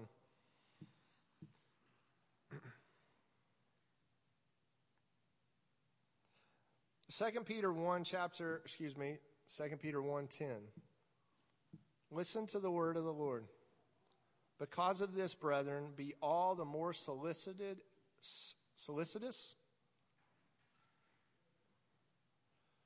We went to someone's house on Friday night and it said, no solicitation, no solicitor, or don't solicit here, The people don't like solicitors just kind of hanging around them. But he's saying, the Lord's saying here by Peter, be solicitous. Like, hang out around this. Like, get off my porch, leave me alone. And the Lord's like, through Peter saying, no, don't do that. Stay right here. Stay in a place of being solicitous and eager. Like, hey, what's going on? Eager. Hey, what you doing? Hey, like that. Eager. To make sure. To ratify, to strengthen, to make steadfast your calling and election. Now here we got Paul, the apostle, Colossians chapter 3. Hey, put on clothing like this that you're the elect of God. Now we've got Peter, right? And he's saying this in 1:10. He's saying, hey, get solicitous about this. Hang out on the porch of this and get really eager. I want you to look deeply into these things. I want you to strengthen. I want you to actually ratify, like an agreement that you would have, like in a document between a king and a vassal, like a constitution. I want you to ratify this in your heart. I want you to go after this. Go after this with all of your heart. Be steadfast about this. Be steadfast about this. Stephen, I know you know what I'm saying this morning because he's talked to me extensively about this, but how everything is trying to move you off of your election and get you into another mindset. It's like the whole world system is trying to get you off of, I'm loved by the Father.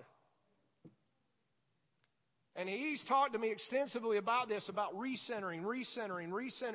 Oh, Brad Ames, he's really big on this. Get your eyes on Jesus. Don't even look at of these side things. Henry, he embodies this. He just hugs you and you're just like, I'm loved by the Father, I'm loved, Some of you proclaim it, However you do, but be strengthened in this reality of not just your election, but the calling that goes with your election. This is what I'm getting at this morning because fortitude of endurance and attack are both important. You need the fortitude of the Lord to endure through what you're going through in this life And that fortitude comes from the knowing that I'm chosen by Him. Some of the people that mean the most to you in your life are the ones who choose you actually. Like if they had anybody else to hang out with, they'd hang out with you, and it means a lot to you. You love to be chosen. Everybody does. I tell you, I've watched the gospel penetrate people just from that. When they know that you care enough about them that you like highlight them for a moment and you spend some time with them, it means something to us. But he's saying, let your calling and election be sure, for if you do this, listen, you will never stumble or fall.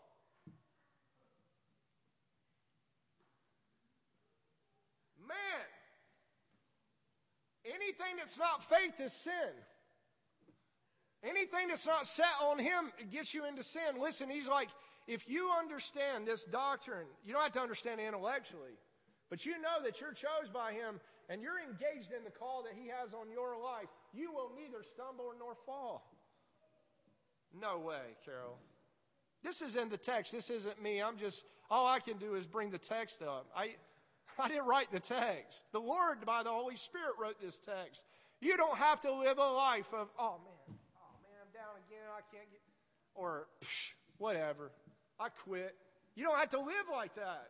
You can live like steadfast, going, oh, you love me. Oh, you love me. Oh, you love me. Just ease, meekness flows out of you. Humility flows out of you. The life of God flows out of you. It's just like that all the time. Do you ever love?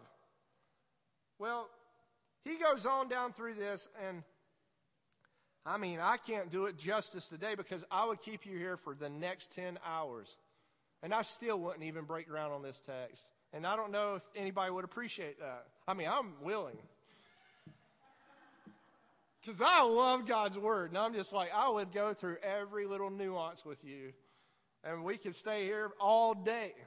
And I will not quit. But I want to jump into something because that's the foundation I want to lay for you.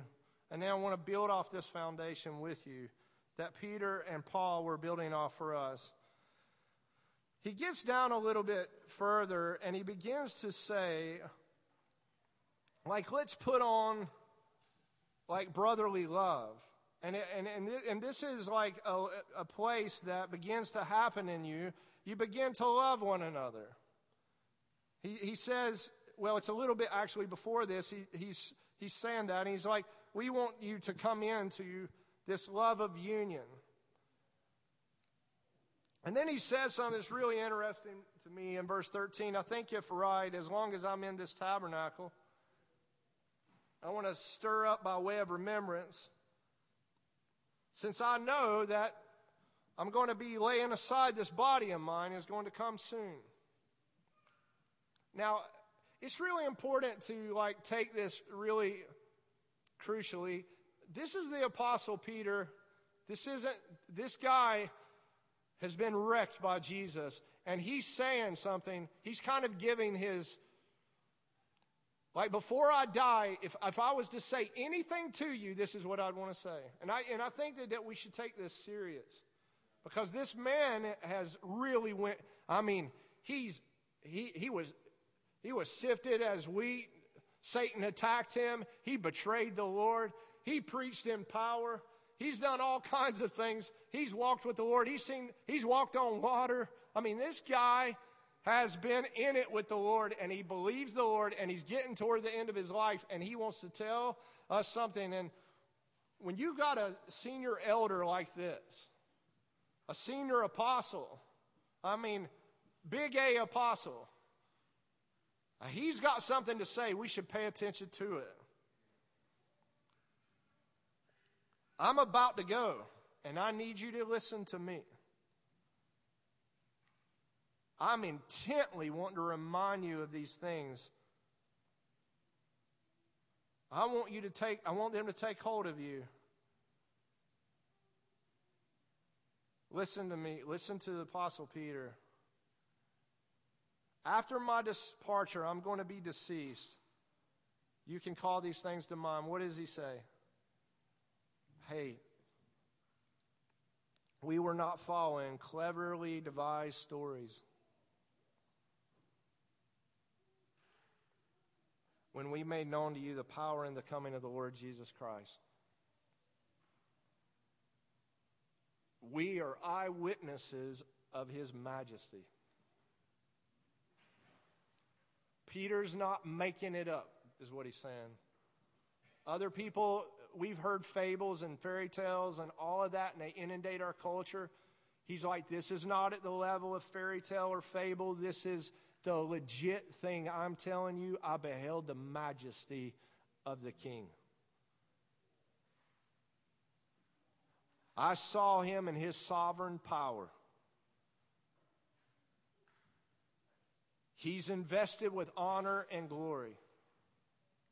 From God the Father, and a voice was borne to him by this majestic glory in a bright cloud that overshadowed him, saying,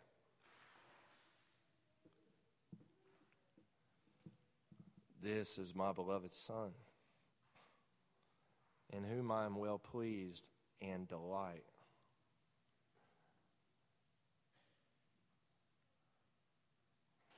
You think about all the things that could be said out of the majestic glory.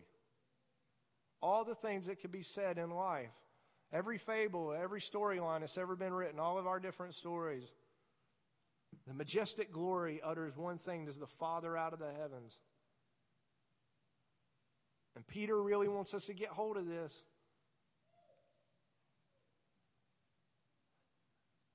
He knows that in the end times of what the early church was facing and what we'll face here soon to come, that this would be essential. He's like, I got to get this into you. And he's not just saying words, guys. He's bringing forth the revelation of God to man. This is my beloved Son. I am well pleased and delight.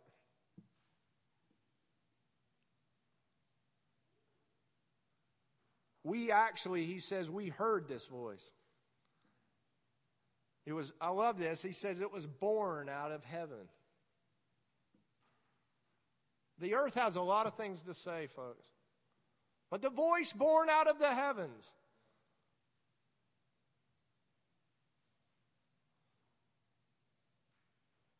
That God sets my personal, deep intimacy, my own. He sets out at his first word. He sets, be loved. He sets the ever loved. He sets the beloved. He sets that as the first primacy of the way God out of the heavens through light mediates his voice that's born out of the heavens. That light that comes forth, beloved. Mine. Beloved, not just beloved. That person's beloved by someone else or that. No, my beloved. The ever-love, mine, Son. He's someone that, out of this beloved nature, my Son is like this word. I don't know if you know this word, plenipotentiary. Do you know this word? Do you know what a plenipotentate is? No. A plenipotentate is someone who is authorized to go to another nation by the king or the leader of that nation, but the king of that nation or the leader of that nation doesn't tell the plenipotentate what to say. There's such an investment into them that they know that whatever they say will fulfill whatever that king's desire would be anyways in their heart. This is plenipotentiary. When God says, my beloved Son, he's saying, in effect, that he so knows me intimately and he knows that I'm his and he is mine, that his heart beats exactly like mine does. And when he's in a different location, no matter what that location is, he would do exactly what pleases me, his Father. There's no inhibition in him. There's no seeking for self. There's nothing except he knows that he's my beloved. So wherever he's represented in the earth, he looks just like me. Philip, right? Show us the Father, and we'll believe. And he says, if you've seen me, you've seen the Father. my beloved Son, in whom I have great pleasure and delight. Did you know that we're raising 6 kids and we love our children, but as you get more down the road, and I know some of you grandparents know this, but we're learning this in our family, the more I get down the road and raising my children, the more I realized, and again, you parents, you look at me, duh, Carol, but the more I've realized, the more I delight in my son, my youngest, and of course the other 5, but the more I delight in them and them, pleasure comes into them, it activates them and they want to do what's right. We have less discipline in our house now than we've ever had. I don't have to discipline them hardly at all. Because out of delight, there's some correction, right, Susanna and Elizabeth? But out of delight, you grow up and delight faster than you do with a fierce hand. You grow way quicker. You go from delight to you're pleased. Okay, yes, you didn't do that right. Let me show you how to do this right. I love you. You move faster. You move faster out of delight. This is why this is so important in the end of the age, that we have a revelation of the Son that's beloved, that's a great pleasure and a delight. Peter's saying this because he wants us to know this. Paul's saying this because he wants us to live like this. Not in the beatdown. No, like, oh, I'm loved. You're loved. And you'll throw off sin and problems so fast when you feel like that. You'll just be like, whatever, man. I don't need to hold on to anything anymore, just the love. This is the great word. He says, and this is the prophetic word that is made even more firmer still. And you do well if you'll pay close attention to it as a lamp shining in the darkness. You see what we're saying? The fire that burns hot in us is I'm loved by him and deeply, deeply loved and pleased and delighted in. The great transformation of the ages in that. And so in the dismal life of the squalid and dark places, the day breaks. And the morning star rises in your hearts. I asked the Lord, what's this morning star? He's like, it's going to happen. It's like a nuclear fission bomb's going to go off inside the human heart. It's like an explosion of light. They're talking about it out at Kansas City. The great explosion of light that's coming forth. It's because, and it's inside of us. It's not like, well, we got to get the right facility and all these different things. The great glory is the glorification of man that explodes in light and releases Acts 3:21. Acts 3, 2, 1. Boom! The Lord is brought out of retention because of the restoration of all things. What? The restoration in you and in me, the light breaking forth.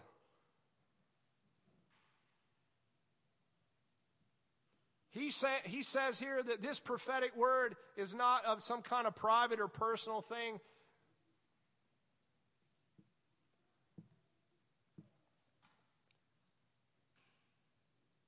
He's saying, this didn't originate with man. This message that even is coming to you because man willed it. It didn't come from human impulse. He's saying God moved this message out by the Holy Spirit. This message was brought to us by His Holy Spirit into this realm. Let's all stand together.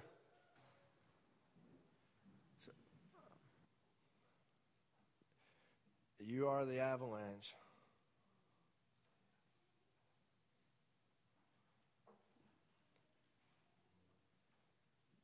When the days run its course, like this song that Stephen's singing from John Mark McMillan, in the end,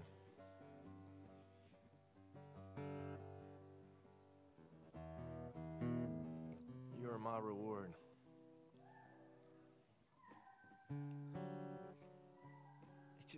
So many people's like, it can't be true.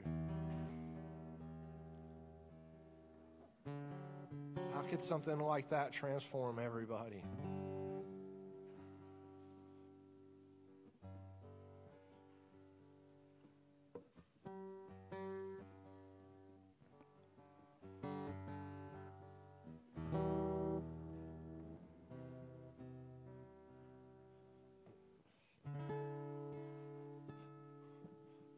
Peter's picking up on the end of his life because he's prophesying what the younger man John is going to be in his 90s, bringing forth the very revelation of Jesus Christ, the beloved disciple, the one who laid his ear right on the chest of the Lord. It's very intimate. I want to hear how your heart beats and what you feel. You want to get up so close to him because he could feel his pleasure probably. Because he was so delighted in, he could easily delight in others. He was so much pleased with by the Father that he could say, oh, I want to be near. I don't want any hindrances in me, John saying as a young man, I don't want any hindrances in me. I want the flow of radiation of love to go through me and in, back from him into me, back from him into me. He got hooked up on the Everlove. It transfixed his heart. Next thing you know, Revelation chapter 4, verse 1, and I beheld in heaven a door. And a voice came down to the heavens saying, come up here, and I will show you the things which must be hereafter. John's writing, he says, oh, when I beheld him, and when we behold him, we become like him, for we'll see him as he is. In the middle of being seen and known by him, the great election, the great predestination, the choice to lose our lives for his sake and the gospel. He just gets right into us and we say, I'm signing up again for love. And everything I ever wanted.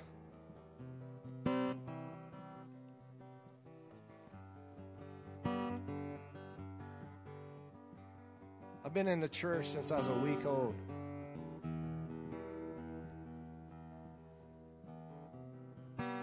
I've seen the great moves of God. I've seen some great moves. But I tell you, there's a God who's above the house of God. There's a God that's above the house of God that would choose Bethlehem, a place of obscurity when he should have been celebrated and hardly anybody knew. And then he would choose Jerusalem, the place of full exposure when he wanted no one to know, because he was fully exposed.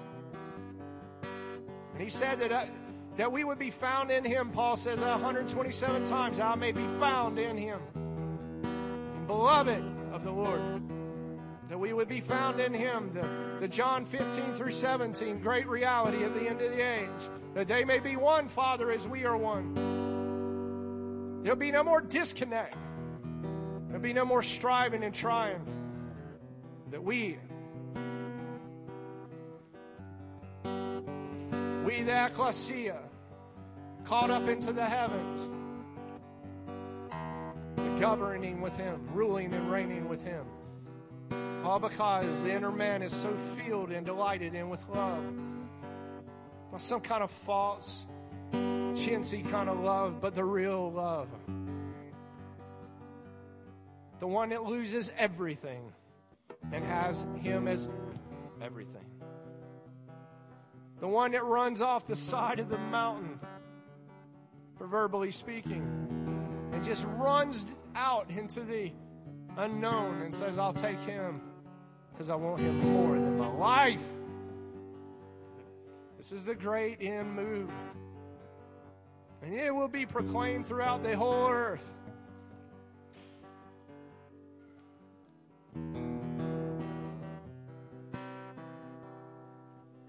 We have to ask for his holiness. Sometimes holiness hurts, but it liberates us into gladness. I can't take part of God and not have all of God, because we want all of you, Lord.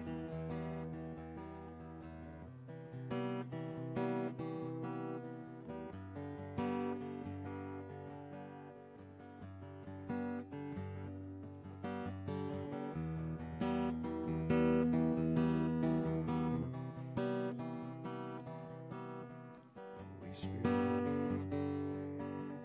Right here, right now, Holy Spirit. Oh, move, Lord. I'm hungry. I'm hungry. I'm hungry for you. Yeah. Yeah. You are our reward, Lord.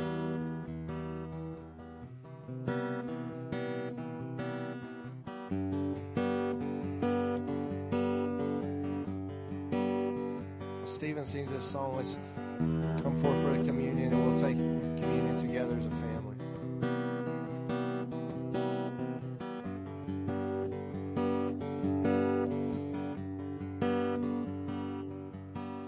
The day has run its course. You are the goodness. Oh, my sweetest friend. You are the avalanche falls upon us in the end.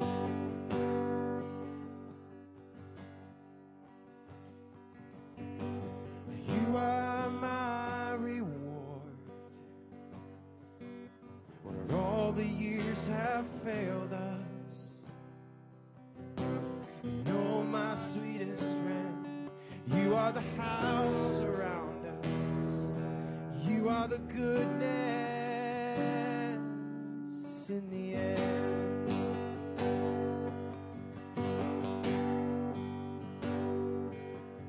And everything I ever wanted, it is found in you.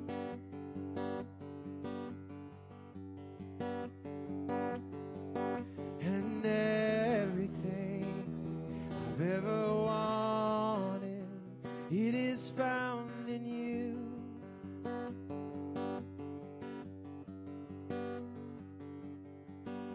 And all the strong and able, you are the kindest. And oh, my sweetest friend, you are the avalanche that falls upon us in the end.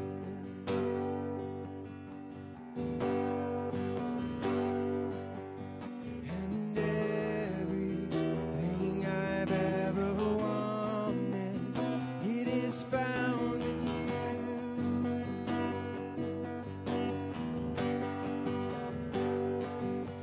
And everything I've ever wanted, it is found in you. It's found in you. Oh, and everything I've ever wanted, it is found in you.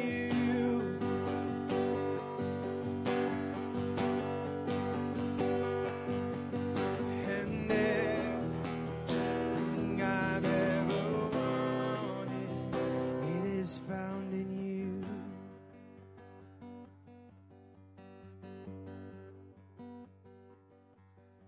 When the day has run its course, you are the goodness. And oh, my sweetest friend, you are the avalanche that falls upon us in the end.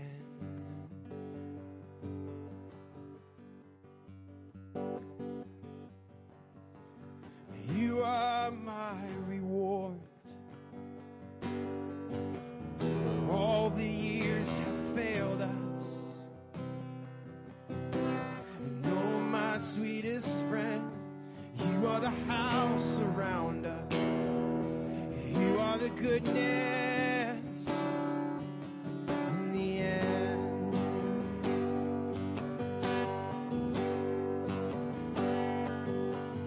And everything I've ever wanted, it is found in you.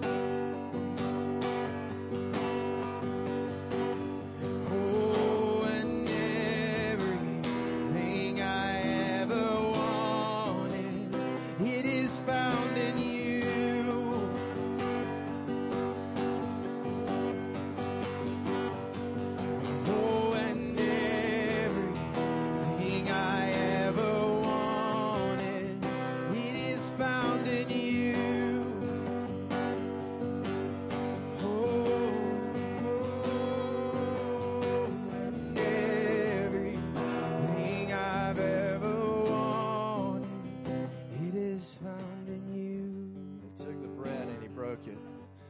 said, "This is my body, which is broken for you. Do this in remembrance of me."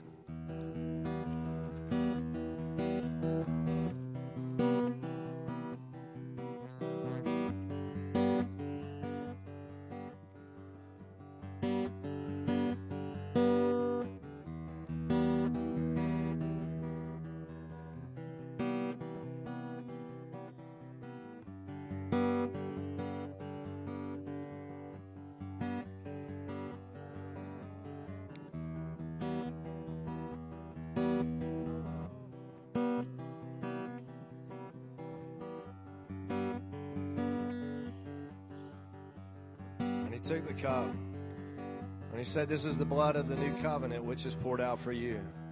Do this in remembrance of me."